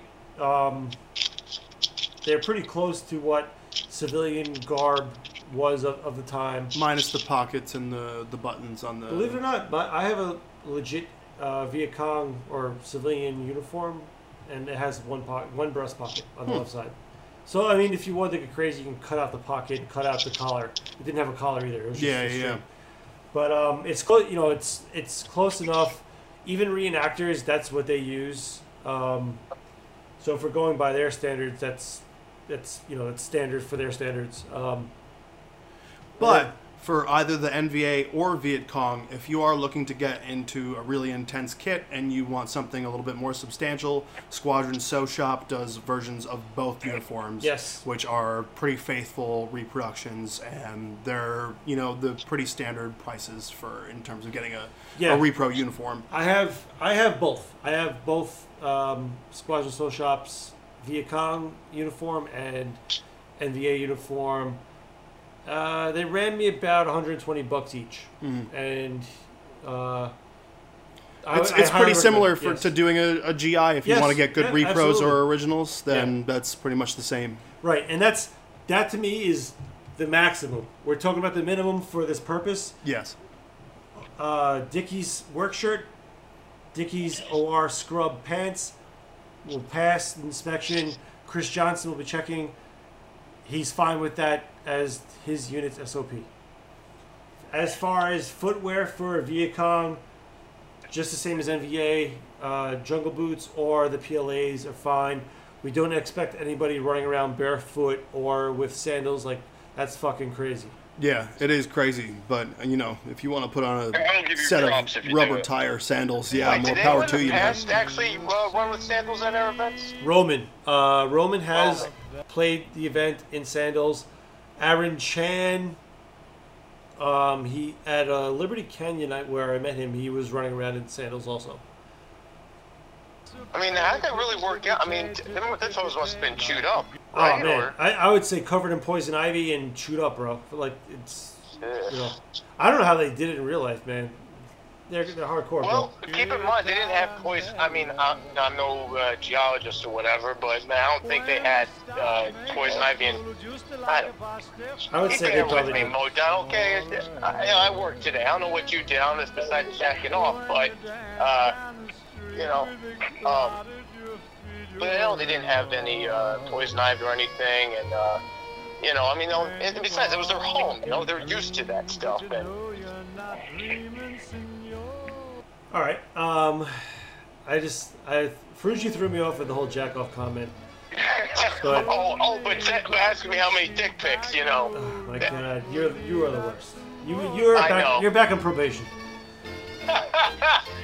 Okay, so equipment wise for the Viet Cong, if you're using a rifle that's issued to NVA like the AK-47 or the AKM, standard Chi-Com chest rigged, the 3-cell one, which is very important. Yes. The 4-cell is 80s issue. It's the Type 81. You want the 3-cell, which is the 60s issue. We're not specifying the khaki versus green one because the khaki one technically was late war. I'm sorry, the green one was technically late war, but we're fine with either or. Yeah. We're not going to get crazy like that. Chinese style canteen or GI style canteen. You can really be hardcore and use like glass water bottles, like Coke bottles as your canteen if you want. I did it one year just as like a little fun prop. I went to Michael's. I got a glass bottle that looked oldish, and I went to Home Depot, got a bunch of rope, and wrapped the thing in rope. Yes, like I said, the fun thing about the Viet Cong is you can do a lot of. This gets crafty. Yes, and I wanted to say before Mike mentioned that, and it's good that you mentioned it. For the rucksack options for the Viet Cong, you can obviously use an NVA rucksack if you want, but take like a burlap sack, like almost like a potato sack, and you could tie a rope around it to make it into your own rucksack. Sure. And that's, I mean, these guys were eating rat meat and rationing rice. Like they had nothing, and they did whatever they could. So if you want to go as the Viet Cong, you can have a little bit of room for creativity. If anybody's listening and they want to know how to make a Viet Cong rucksack out of a burlap sack, I will write a tutorial, but you have to message us to do it. Let's do a video, and we should talk about this towards the end. But we can. BAE TV. That's 2020. 2019? Yeah. All right, let's not go off subject. Let's not go off subject. Okay. So let's break this down real simply. For the NVA, NVA style boonie hat or pith helmet, which we didn't mention before. But pith helmet. Yes, pith helmet is nice and easy thing to get on Amazon. Khaki. Is it like $20 or something? 25 bucks. So it's pith helmet or NVA style boonie hat, khaki Dickies work shirt, khaki Dickies work pants, USGI jungle boots for the NVA uniform. NVA gear, Chi-Com chest rig for an AK-47. Chinese style canteen or USGI canteen for your hydration. For the rucksack, NVA rucksack is ideal. For the Viet Cong, NVA style boonie hat or nothing. Rice hat. No one wore a rice hat to combat. Nope. They didn't wear them. You Zero. can bring one and wear it around to keep yourself. You might as sun. well paint your face neon orange. Right, but no. So NVA style boonie hat for Viet Cong. Black Dickies work shirt, black Dickies scrubs. Green USGI jungle boots at a minimum for the Viet Cong. We prefer the PLA 65 boots. For the equipment, they're cheaper and better. Yes, yes. Period. For the equipment, Chi-Com chest rig. If you're using an AK-47, I didn't mention before, you can use an SKS rig if you're using like an M1 Garand or something like that for the Viet Cong. Something weird, yeah. Yeah, and then obviously Chinese style canteen or a GI canteen, for the M56, and then obviously for rucksack, anything really to carry your stuff to sustain you for the weekend. So NVA rucksack.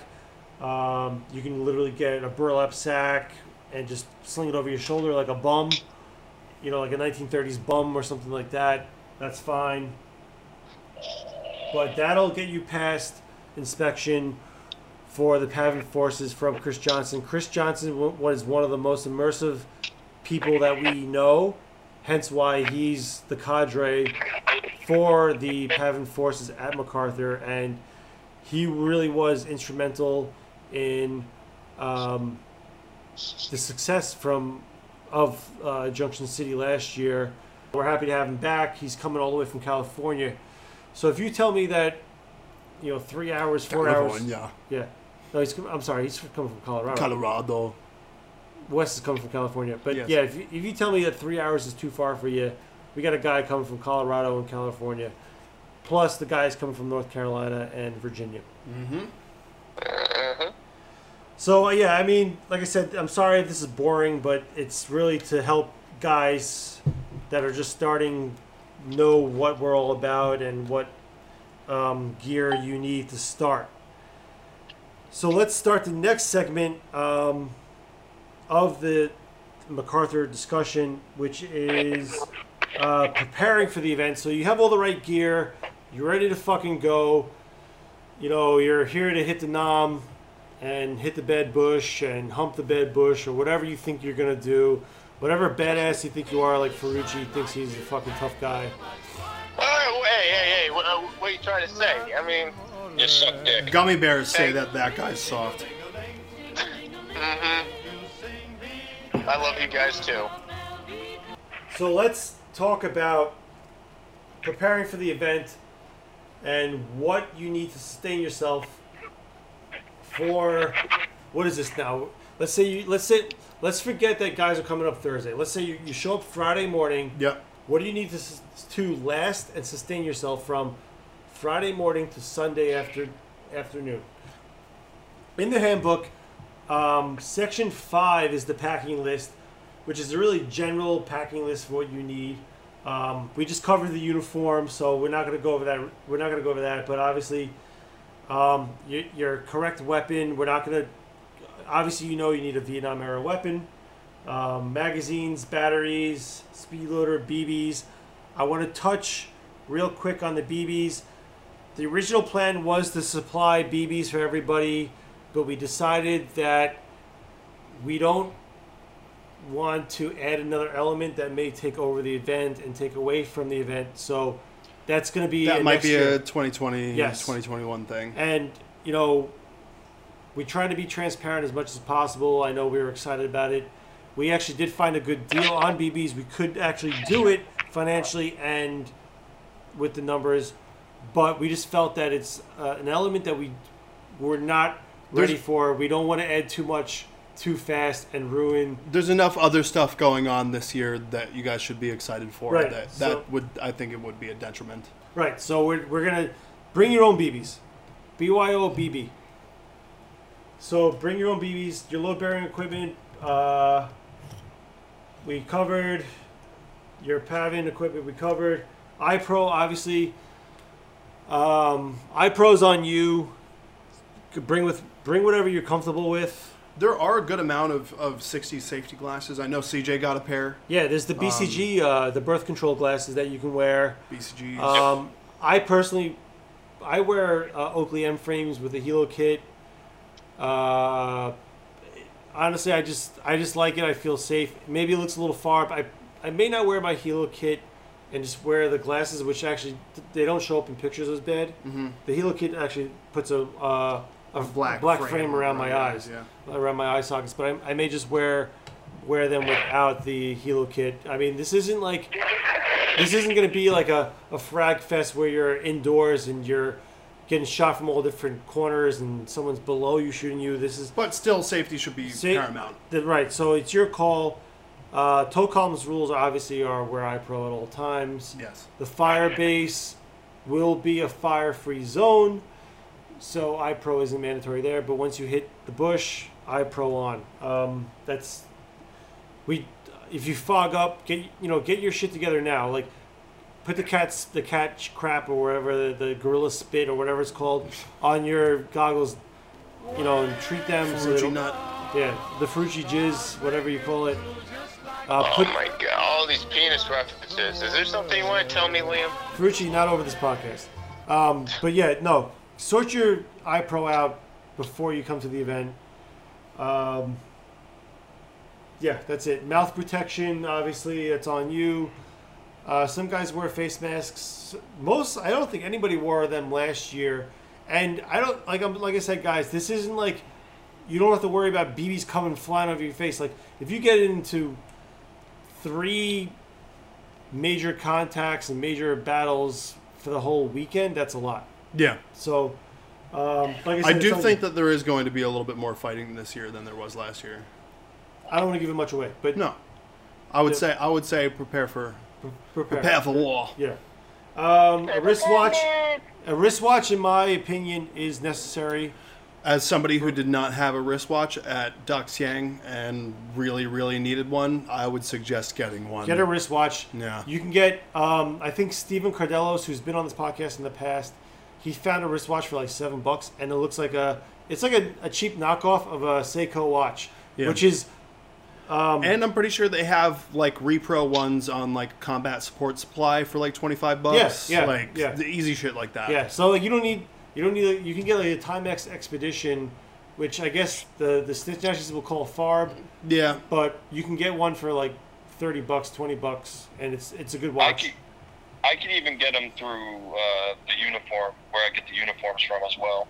So yes, I'll leave a link to something to contact CJ with for the Rothko uniforms and other items. So definitely bring a watch. Pencil and notepad, I highly recommend, especially if you're a squad leader. The officers for the platoons, they should already have them, they know that. But like if you're a squad leader, especially if you plan on being an RTO, bring a notepad and pencil. Compass for everybody. I highly recommend bringing a compass in case you get lost. Like, even if you don't have a period correct one, like the lens static compass, bring something, put it in your pocket in case you get lost. Don't rely on your phone, because if you don't have service, your GPS. I highly suggest just not bringing your phone out. Yes. We'll talk about that in a little bit. Sure. A required item is your bandage or tourniquet. You can buy the BAE tourniquets. The website is currently on pre-order, but we will have them for sale at the event. Mm-hmm. And dated or similar pressure bandages are cheap. Yes, they're cheap. Yeah. Poncho, weather gear, I highly recommend. Bring a poncho at minimum, because even if you're not wearing it because it's raining. It's a good cover to sleep over, Yes. sleep under. We all slept under them at Doc Siang. I 100%. I think you should have a I think it should be a basic requirement to have a poncho. I don't know if this is the time to veer off into surviving the weekend. If you want to get through the kit first. All right, we'll discuss it after we go through the list. Okay. And then we'll go back. We'll go back to points. All right. All right. So yeah, poncho, our wet weather gear. If you remember at Junction City, it fucking downpoured. Yeah. 50% of the event, which was awesome. But if you didn't have a poncho or some kind of wet weather gear, it probably sucked. Poncho liner, sleeping bag, or wool blanket. The wool blanket and sleeping bag, I personally wouldn't take out into the field with me, so I would definitely take a poncho liner. I would rather have, if you have like a lightweight or something, I would pack a wool blanket. Yeah, if you have the room for it. Yeah, if you got the room for it in your ruck, then if you have the room for it, a wool blanket. But I would rather have that than a sleeping bag. The sleeping bag just takes up too much room. It's too bulky, and nobody really carried one. No, they honestly in '67 they didn't even carry poncho liners. They weren't issued. Yeah. So we're allowing the poncho liner. I didn't take mine out for Junction City last year, and I slept between two ponchos, as per like real Junction City SOP. Hundreds of their SOP. Yeah. And I would get two ponchos. Yeah, but I would dig deep and get ponchos. Yeah. If you're gonna spend money on something, just buy endless ponchos. Yep, agreed. Because even the next point with buying a cot for camp life, especially if you're coming Thursday and Friday most likely, depending on how the operation goes, the GIs were probably going to spend Friday at camp. So having a cot is nice. Obviously, we're not spending the night out in the field on Thursday, so having a cot for that is good. But having an extra poncho for that, putting it as a ground cover so you're not stepping on like dirty grass or whatever, it's kind of cool. But I highly recommend a poncho. I'll do a little salesman pitch right now. I have a few ponchos for sale for $30. Contact me, Liam, or the Broken Arrow events page for a poncho if you're oh my god, a cot if you really need one. The $30 for a cot. They'll be delivered at Operation MacArthur. Then a few like random items like a stove, which you won't need if you're eating MREs. A mess kit, which are really cheap. They're actually most of the mess kits you find available are dated 65. So they're good. Mess kit utensils, so you don't have to eat like a savage out of a bag if you're eating MREs. E-tool, which is pretty important. If anybody remembers from Junction City last year, digging. We were digging. Just like I said, from a company command point of view, each squad is going to be issued a larger regular shovel also this year, as per unit SOP. We'll delve into that in the planning groups later on. Personal hygiene. If you don't want the stinky breath, toothbrush, toothpaste. If you don't want to smell like a taco all weekend, obviously bring deodorant. I know Ferrucci's probably going to smell like pesto sauce with his Of course. I mean, I'm already preparing myself some gabagool and some lasagna. Yeah, so no, I mean bring the deodorant, man. I don't want to smell that shit. And then any medications, if you may need, that's on you. I know my dad, he's a diabetic, so he has a whole kit. I believe this is what I love about the base staff. We actually try to be as immersive as possible, and obviously an old man with diabetes is not going to be an immersive thing in a war zone, but he put all of his diabetes medications in a legit pouch. So he actually has a legit pouch, and he tries, he does what he can, which is kind of cool. Really important items to bring is food, which could be MREs, canned food, sea rats, that kind of stuff. A couple guys get crazy and spray paint, cans of ravioli or soup. That's what cream. I do. Yeah. And then just like make yourself a little label so you remember what it is. Yeah. And actually, no, don't do that. Just let it be a surprise. Or you let, Evan, my buddy at work who's coming, he's going to be actually I believe currently he's the company RTO. He reproed a whole bunch of C-Ride boxes that we'll have floating around, both the individual boxes and the big boxes we'll have floating around. So if you're looking for something like that, we can probably hook you up. And then, Hey, Liam. What's up? Can I just touch on something? Yeah. I mean, if you have to say something. No, go ahead. Just dropping back to the carry, bringing your medicine and shit if you need something. If you have a medical condition, tell your squad leader. Let your squad leader know before you hit the field. Ideally, Stephen Bilella, Pat Farrell can make it this year. He was a EMS worker, first responder. Stephen Bilella is, by the time MacArthur comes, he will be a full-blood EMS first responder. Tell him he's going to be the company medic. Tell your platoon medics, even if they're not medically trained, they're going to be the guys who are making sure you're hydrated and stuff like that. We'll have medical cards for you to fill out before the event anyways, which I'm going to touch base on later in the episode. But CJ, you brought up a good point. Yes, if you have any medical needs that ties in with your medical equipment, please let us know. Yep.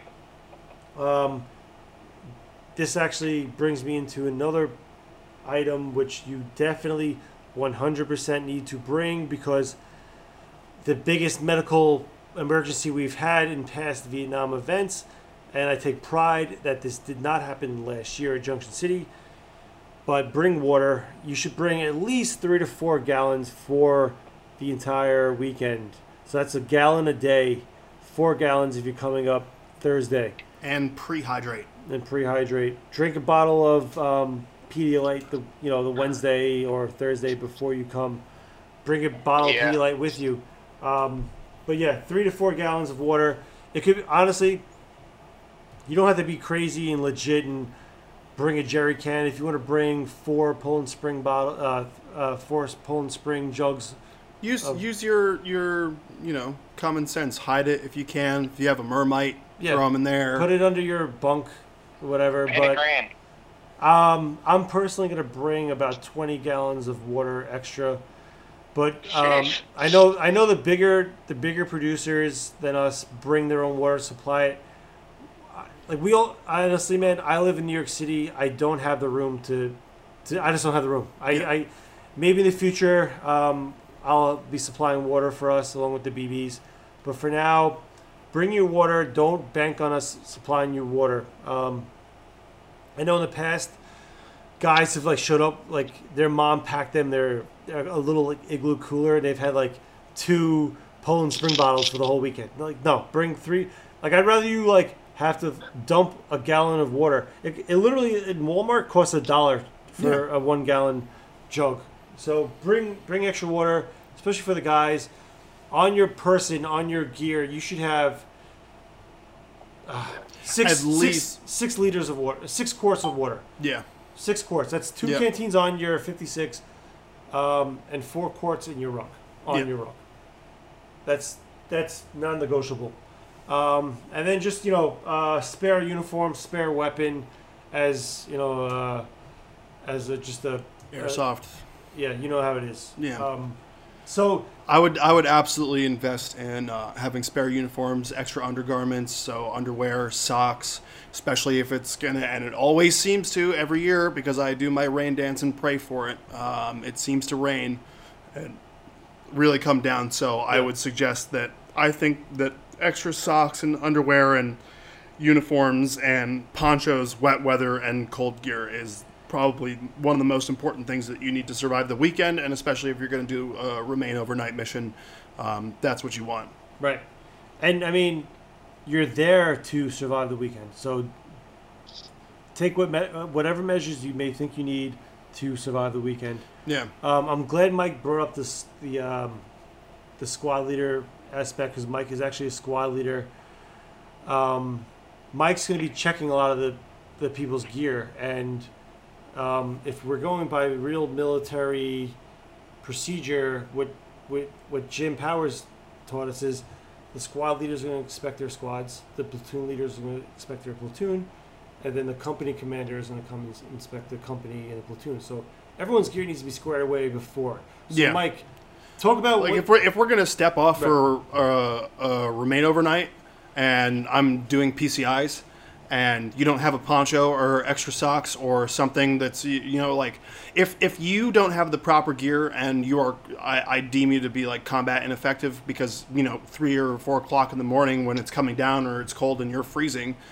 And you want to head back, and we're in the middle of the woods. That's not a possibility. No. So either you're not coming, or you have to run back and grab your gear, because I'm not putting the mission or like the quote unquote mission, or in reality everybody else's good time and safety in jeopardy because you did not bring the proper amount of equipment. Right. Don't be an idiot.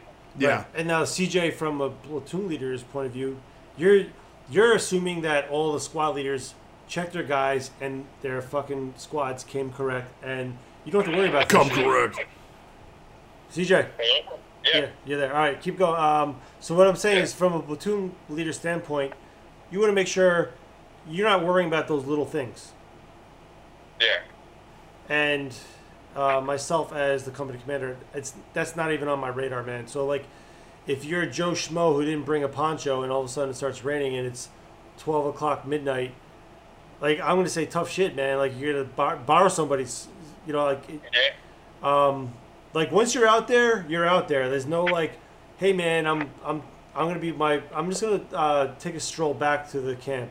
No, like, you're not leaving the RON or the NDP or the logger site or the ORP or whatever we're gonna call it. You're not. Once you're out there, you're out there. That's where the event is.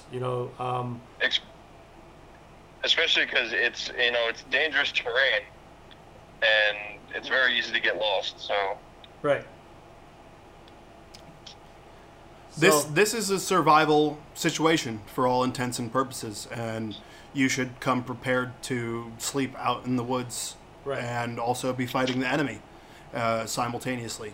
And if you listen to this and you read our buyer's guides and you think about the reality of the situation you're in, and you still come unprepared, then I don't know what to tell you there, man. So moving on, I want to briefly talk about the event background, and then we'll work into registration and the rank and file for the USGIs and the PAVN forces. The event background, to basically give a rundown, is it's happening during Operation MacArthur, obviously, which is November 1967, taking place during the Battle of Dak To. We're going as Company B, 2nd Battalion, 503rd Parachute Infantry Regiment of the 173rd Airborne Brigade. The PAVN forces are the 174th PAVN Regiment that were at Dak To, and we're fighting out with the 173rd. This is the 173rd left after Operation Greeley, which took place in June, and they went back to Ben Hua, and then were recalled back to Dak To. The storyline, we are going to focus around a few highlighted events that happened during Operation MacArthur, and it's all going to be lumped into one weekend. It's a hard attempt to try to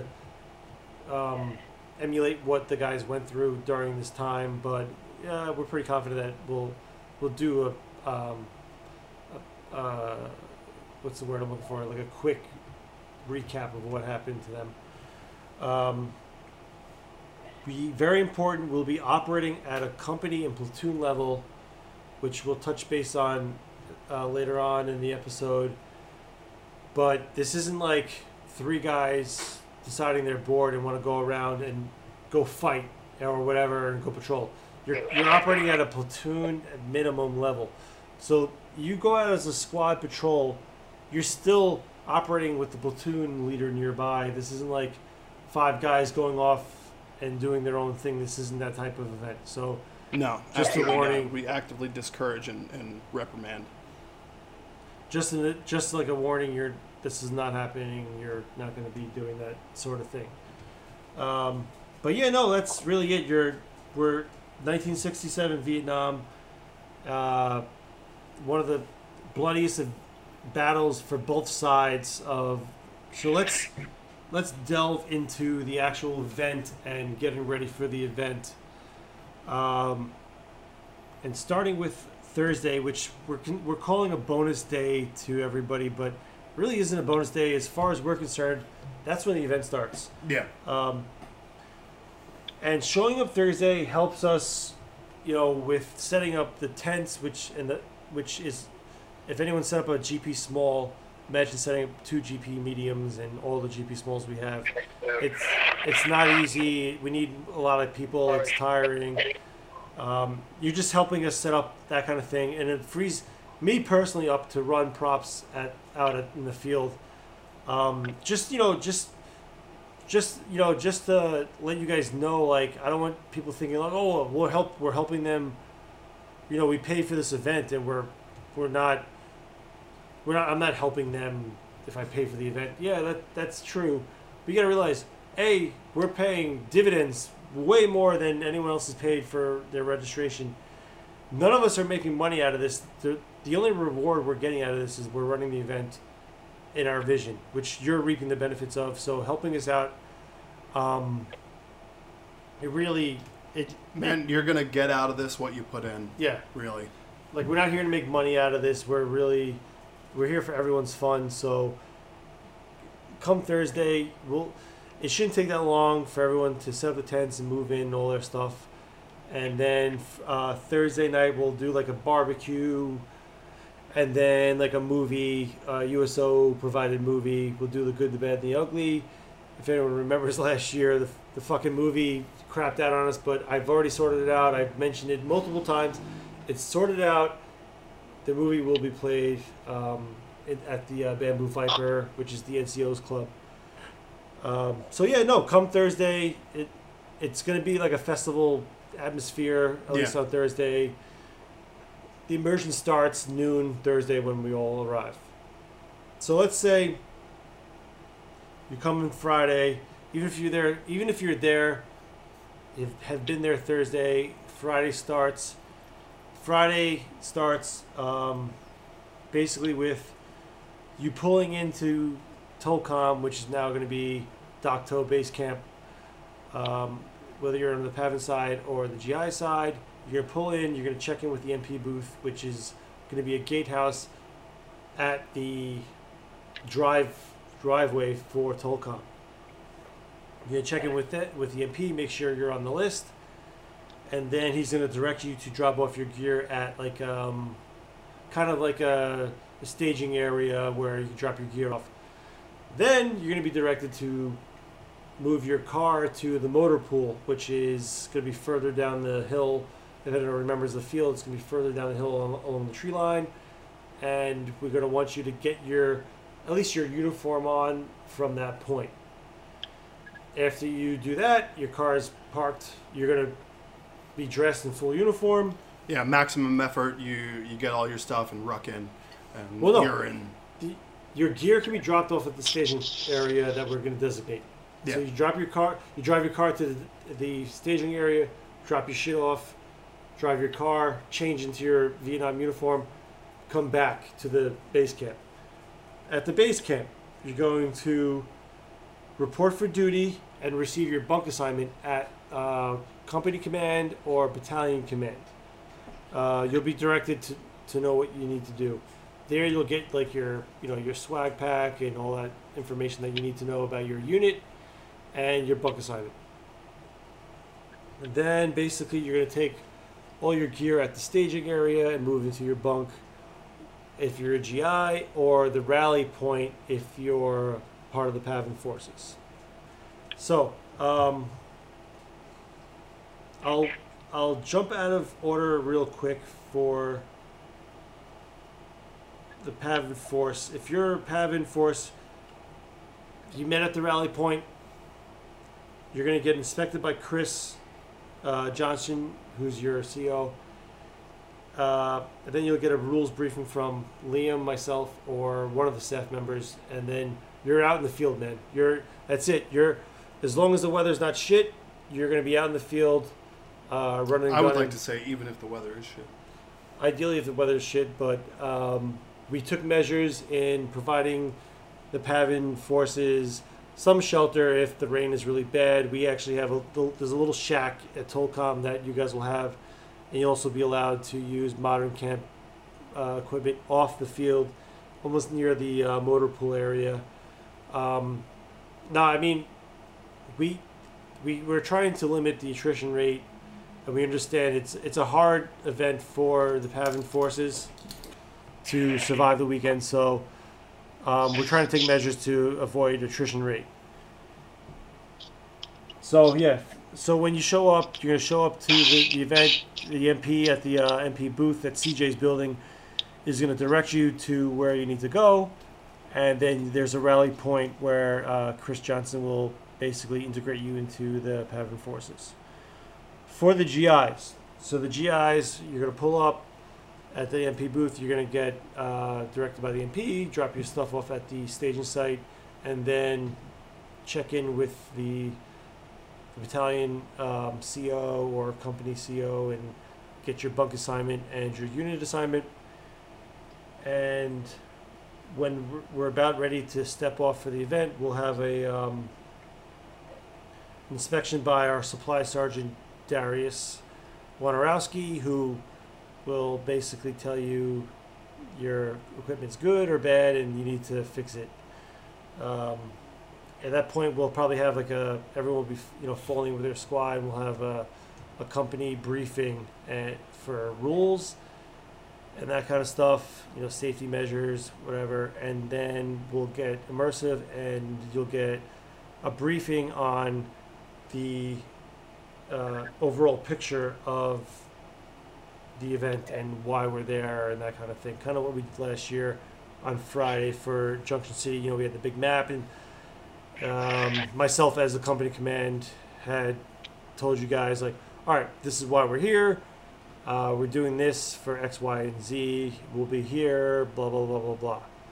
So real quick before we move on to the next part, guys, what do you think? Yeah, I think it sounds good. Yeah, it was a lot. I know. This is, like I said, this podcast is really more informative than entertainment. We're here to educate the masses. We need to educate the masses. You're right, Ferrucci. And I know everybody does this, but if you can pre-prep your gear before stepping off from your house to, wherever you're going, that's always a big help, because then your uniform's in the back, and then your rucksack is all packed. And if anything, just contact you guys. Contact Liam, contact O'Donnell, contact CJ. If anyone has questions, contact them Facebook, or if you get their phone numbers, they'll be more than happy to help you. Yes, but contact us now, not a day before the event. We'll have, like I said, we'll have a unit group, like an event group made for the GIs. The NVA and Viacom guys already have their group set up, and they're planning stuff already, guys. So, August is just around the corner, and we gotta start prepping now. It's a month away. Remember, there is such thing as stupid questions. Well, yeah, how often have you heard, is M249 acceptable for Vietnam? Or is LC1 acceptable?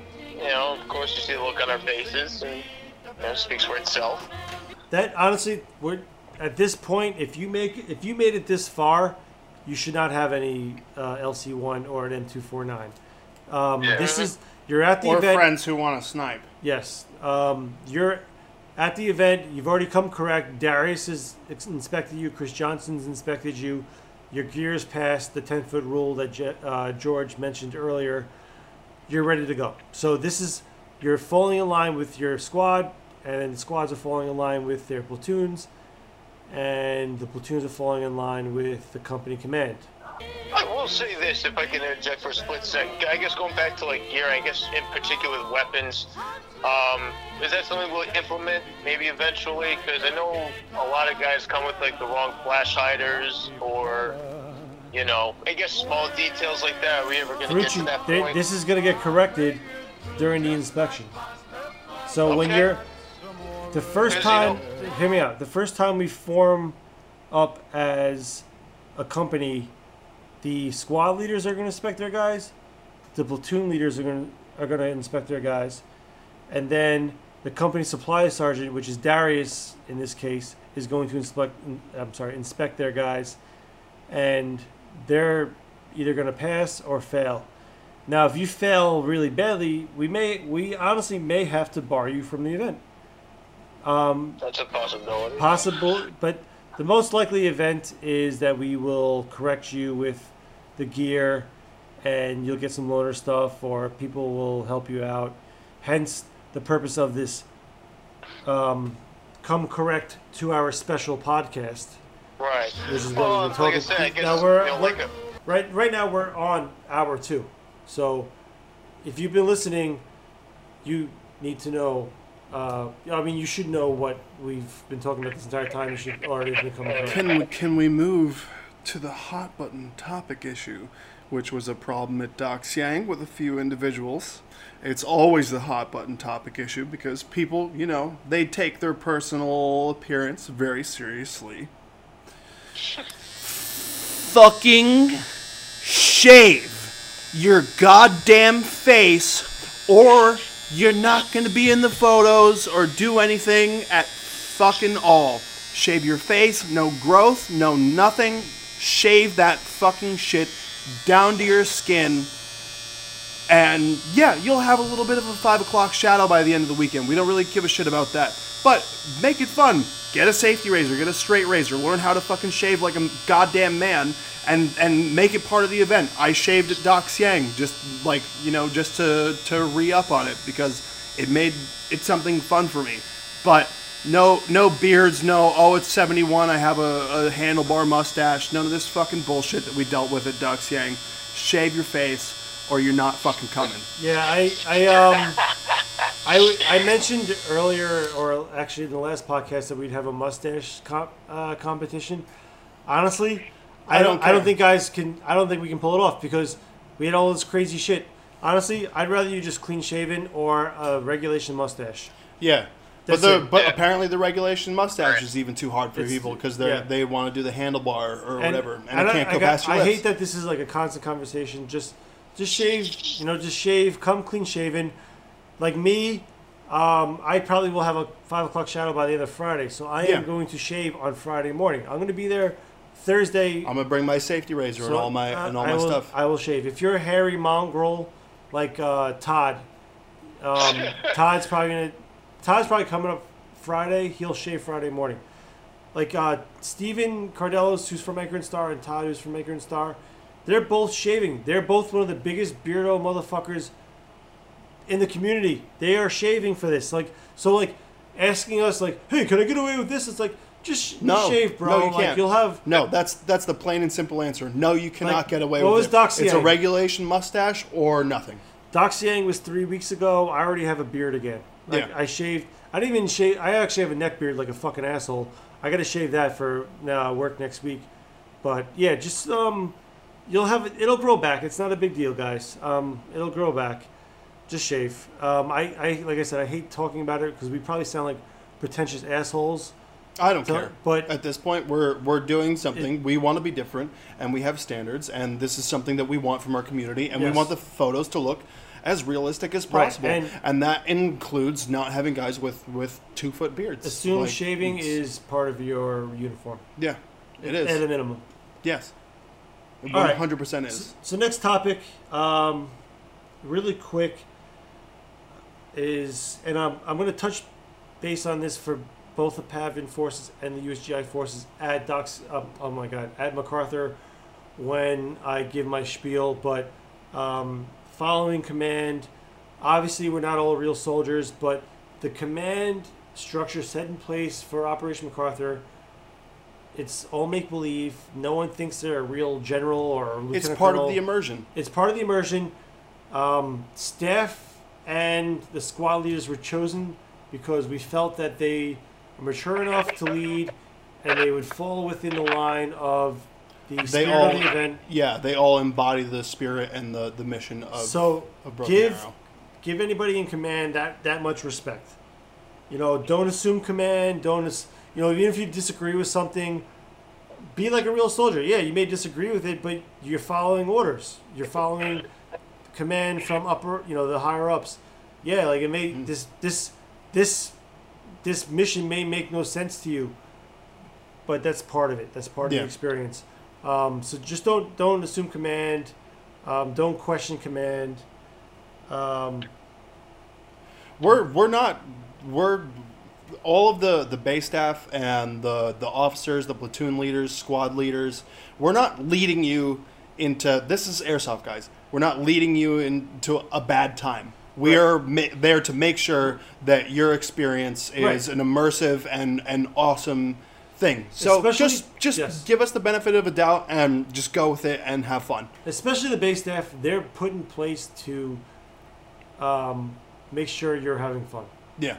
Or I'll say fun, but we want to have fun too. We're looking at our definition of fun is, as Mike said, an immersive, intuitive event. So it's a great experience overall. I mean, something you can remember for when you think fondly of your youth, basically. Wouldn't you say so? Or actually something to tell your friends about. And hopefully spread the good word of the day. Yes. Oh my God! Ever Ferrucci. the philosopher. I know, Ferrucci. But what Ferrucci was saying is like you want to remember having a good time. Just trust in the fact that, especially the base staff, is there for your benefit, there for your fun. The command staff, especially the officers, like CJ and Wes and myself and Fred, he's there. He sees the bigger picture. He sees the bigger picture for our fun and our immersion, but also for the operation itself. And we're there to emulate and recreate and reenact the Battle of Dokdo. So like me telling one of the platoon leaders or one of the squads from the company commander standpoint to, you guys need to patrol this, and you could be like, bro, that's fucking stupid. Why are we doing this? Just trust me that I'm doing it for your benefit or the event's benefit. There's a bigger picture behind whether or not you need to go walk 100 yards more than you need to, or you feel you need to. So with that said, just respect the command and why they're there. All the squad leaders were chosen because either they're a name in the Vietnam Airsoft, or they've proven themselves to be responsible, and or as it is with some of the cases, they have real military experience. Yes. They're okay. real. So the platoon sergeants and they the know company, what they're talking about. Right. The platoon sergeants and the company first sergeant, they have military experience. They're there to provide expertise on that subject matter. The officers, so myself as I'm going to be a captain at the company level, and then CJ as a first lieutenant and Wes as a first lieutenant at the platoon level. We're there. We see the bigger picture for the Broken Arrow events, but then we have the squad leads who it's like Mike, Ian from Anchor and Star, Vince from the Southern Front events. They're there. I know personally they're going to fall within line of the spirit of the event. They're not going to go Colonel Kurtz on us and all of a sudden start up some like wacky ass cult in the middle of Cambodia. Like, you guys are going to fall in line. You're going to follow your platoon command. Your platoon leader's commands. We don't have to worry. I don't have to worry about some idiots running around in the woods ruining the event. That's really it. Yeah. I mean, it's as simple as that. I mean, we didn't have to. It was not a problem last year at Junction City. It wasn't a problem at Dak Siang.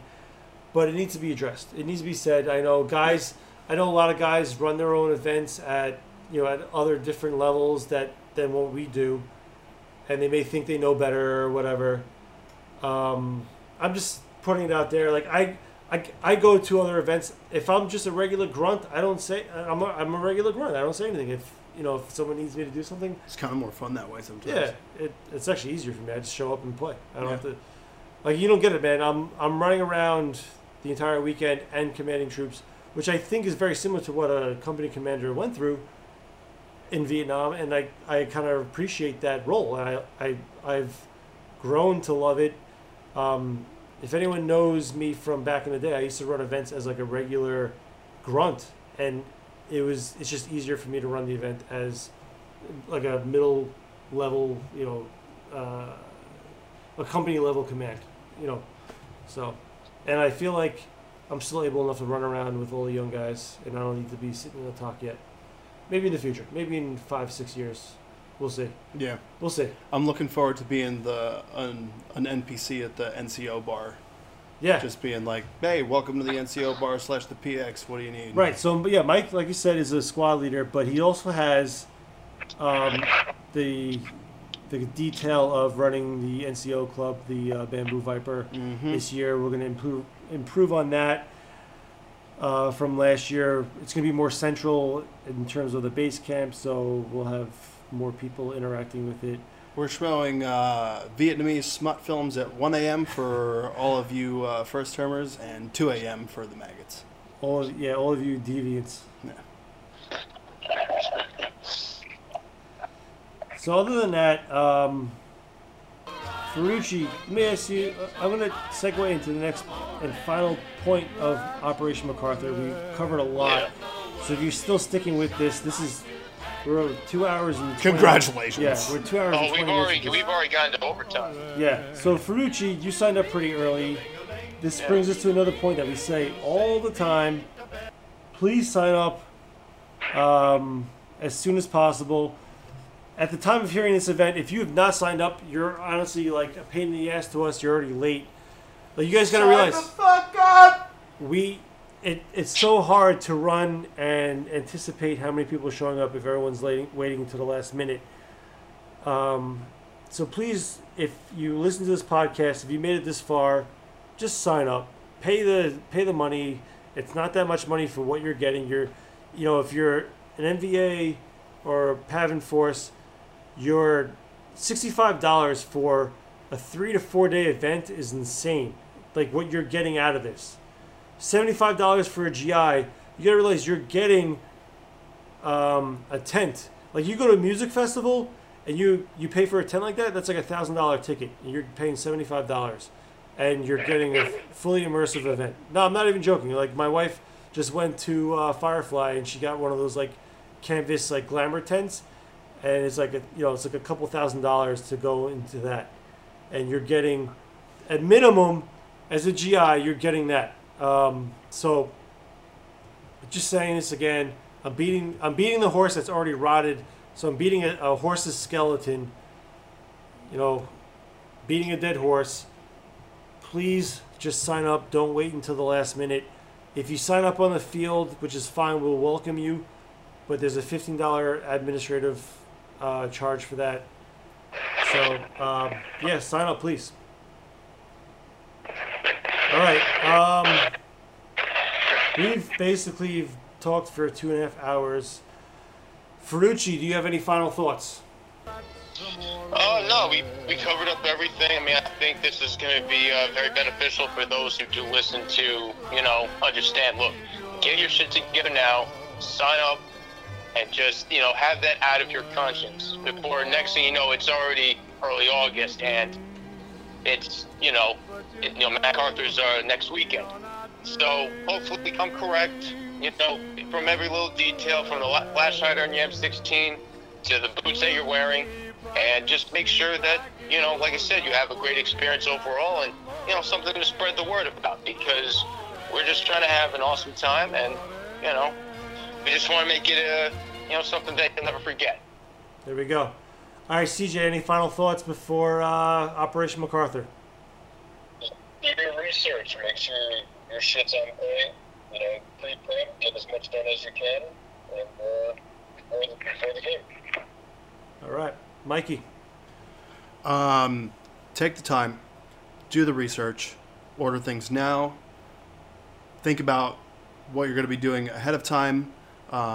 Check out East Coast Nomsoft for my posts, my workout posts, because the area of operations is some pretty serious terrain. So get ready to be at a very physical and demanding event, and guys, get really excited. Like keep this in the forefront of your mind, because it's coming really fast, and it's going to be really awesome, and I look forward to seeing everybody there, because it's going to be fantastic. Yeah, just to just to build up on what everyone said. Yeah, this is the Super Bowl World Cup final of the Nomsoft season, we feel, at least as far as we're concerned. Mike said, yeah, it's going to be a marathon. Bring the right stuff, do the research, listen to what we have to say, so you can last the entire weekend. But yeah, no, we're really excited. We've been planning this for over a year. Junction City really built up our drive to put on an even better event the next year. It put a lot of gas in the tank. Yeah, I'm telling you guys, like every event I went to this year, I had fun, or I was interested in going. Every event I ran and produced, I had a good time. This to me is like the end-all, be-all of this year for me. I'm so excited for this event. I'm so happy that people have signed up. I think we're currently at more people than we had last year, which is fucking amazing. Same. If you're thinking about signing up, if this helped you make a decision, awesome. If you're lollygagging, you already know you're going to go, but you need to sign up. Just sign up, please, so we know who's going. I'm going to put in my plug. I would really love it if more people went. NVA, VC, PAVN this year. Would be really awesome. We have an awesome number of NVA, and every single one of those players, they're a good fighter. They're going to give us a run for our money. Just be prepared to sleep out at the in ORP. The bush. Yeah, at the ORP in possibly the bush. in the cold weather and rain. Yep. and all the shit that comes with it. So be prepared. But no, man. Like I said, we're really excited to have you guys. This is really something bigger than ourselves that we've put together, and we're really excited for it. We've caught a lot of flack from people, and we've caught a lot of flack and hate from people, but we're really driven in our vision of putting on the best Nomsoft event that we can possibly put on. We don't care about the haters. Like I said, we try to put on the safest, organized, most professional event that we can put out there. We try to be transparent and honest of what we're doing. So people that want to talk smack about us and all that, that's fine. We don't care. We're sticking with our vision, and we're not being pressured into doing other things that people may expect. So with that, sign up for Operation MacArthur. It's August 15th to the 18th, or 16th if you're a lame-o, want to come up Friday. If you show up after 12 o'clock noon, take the time off now, man. Yeah. You know when it is. It's a month away at this point. Mike's been saying this for the last 5 episodes. You know when it is. If you show up after 12 o'clock noon on Friday, you're late. You're late. 100%. If you were going to Milsom West, if you're going to Lion Claws, you wouldn't show up late. Treat it the same way. This event's been, it's been on the books for a long time. Been on the books. Take the time off now. I can't get time off of work unless they drop something on you last minute. It's not an excuse, because it's been here. Just put it on your calendar. So, especially if this is something. Why is it so difficult to convince people to do something that they love? I don't know. Crazy. That's why we're doing 2.5 podcasts. The Come Correct podcast. All right, guys. Yeah. So everyone say goodbye. Ferrucci, say goodbye. Later. CJ, say goodbye. Later. Mike, say goodbye. It is the end of the night. You have finished the bottle of wine with your significant other laying gently in your arms as they close their eyes and go to sleep. And you, your eyes open, staring at the ceiling, thoughts of Vietnam in your head. Because you cannot sleep because you are too excited for Operation MacArthur and the Broken Arrow events. Come correct 2 hour special podcast. Thanks, Hulk Hogan. Fushi just ruined it. But all right, guys, take care. Thanks for listening. I hope you listened to all of 2.5 hours. If you didn't, fuck you. And when the band plays Hail to the Chief, ooh, that points the cannon at you, Lord. It ain't me, it ain't me. I ain't no Senator Song. It ain't me, I ain't no fortunate. Get your ass better come correct. Get your ass better come correct. Get your ass better come correct. Get your ass better come correct. Get your ass better.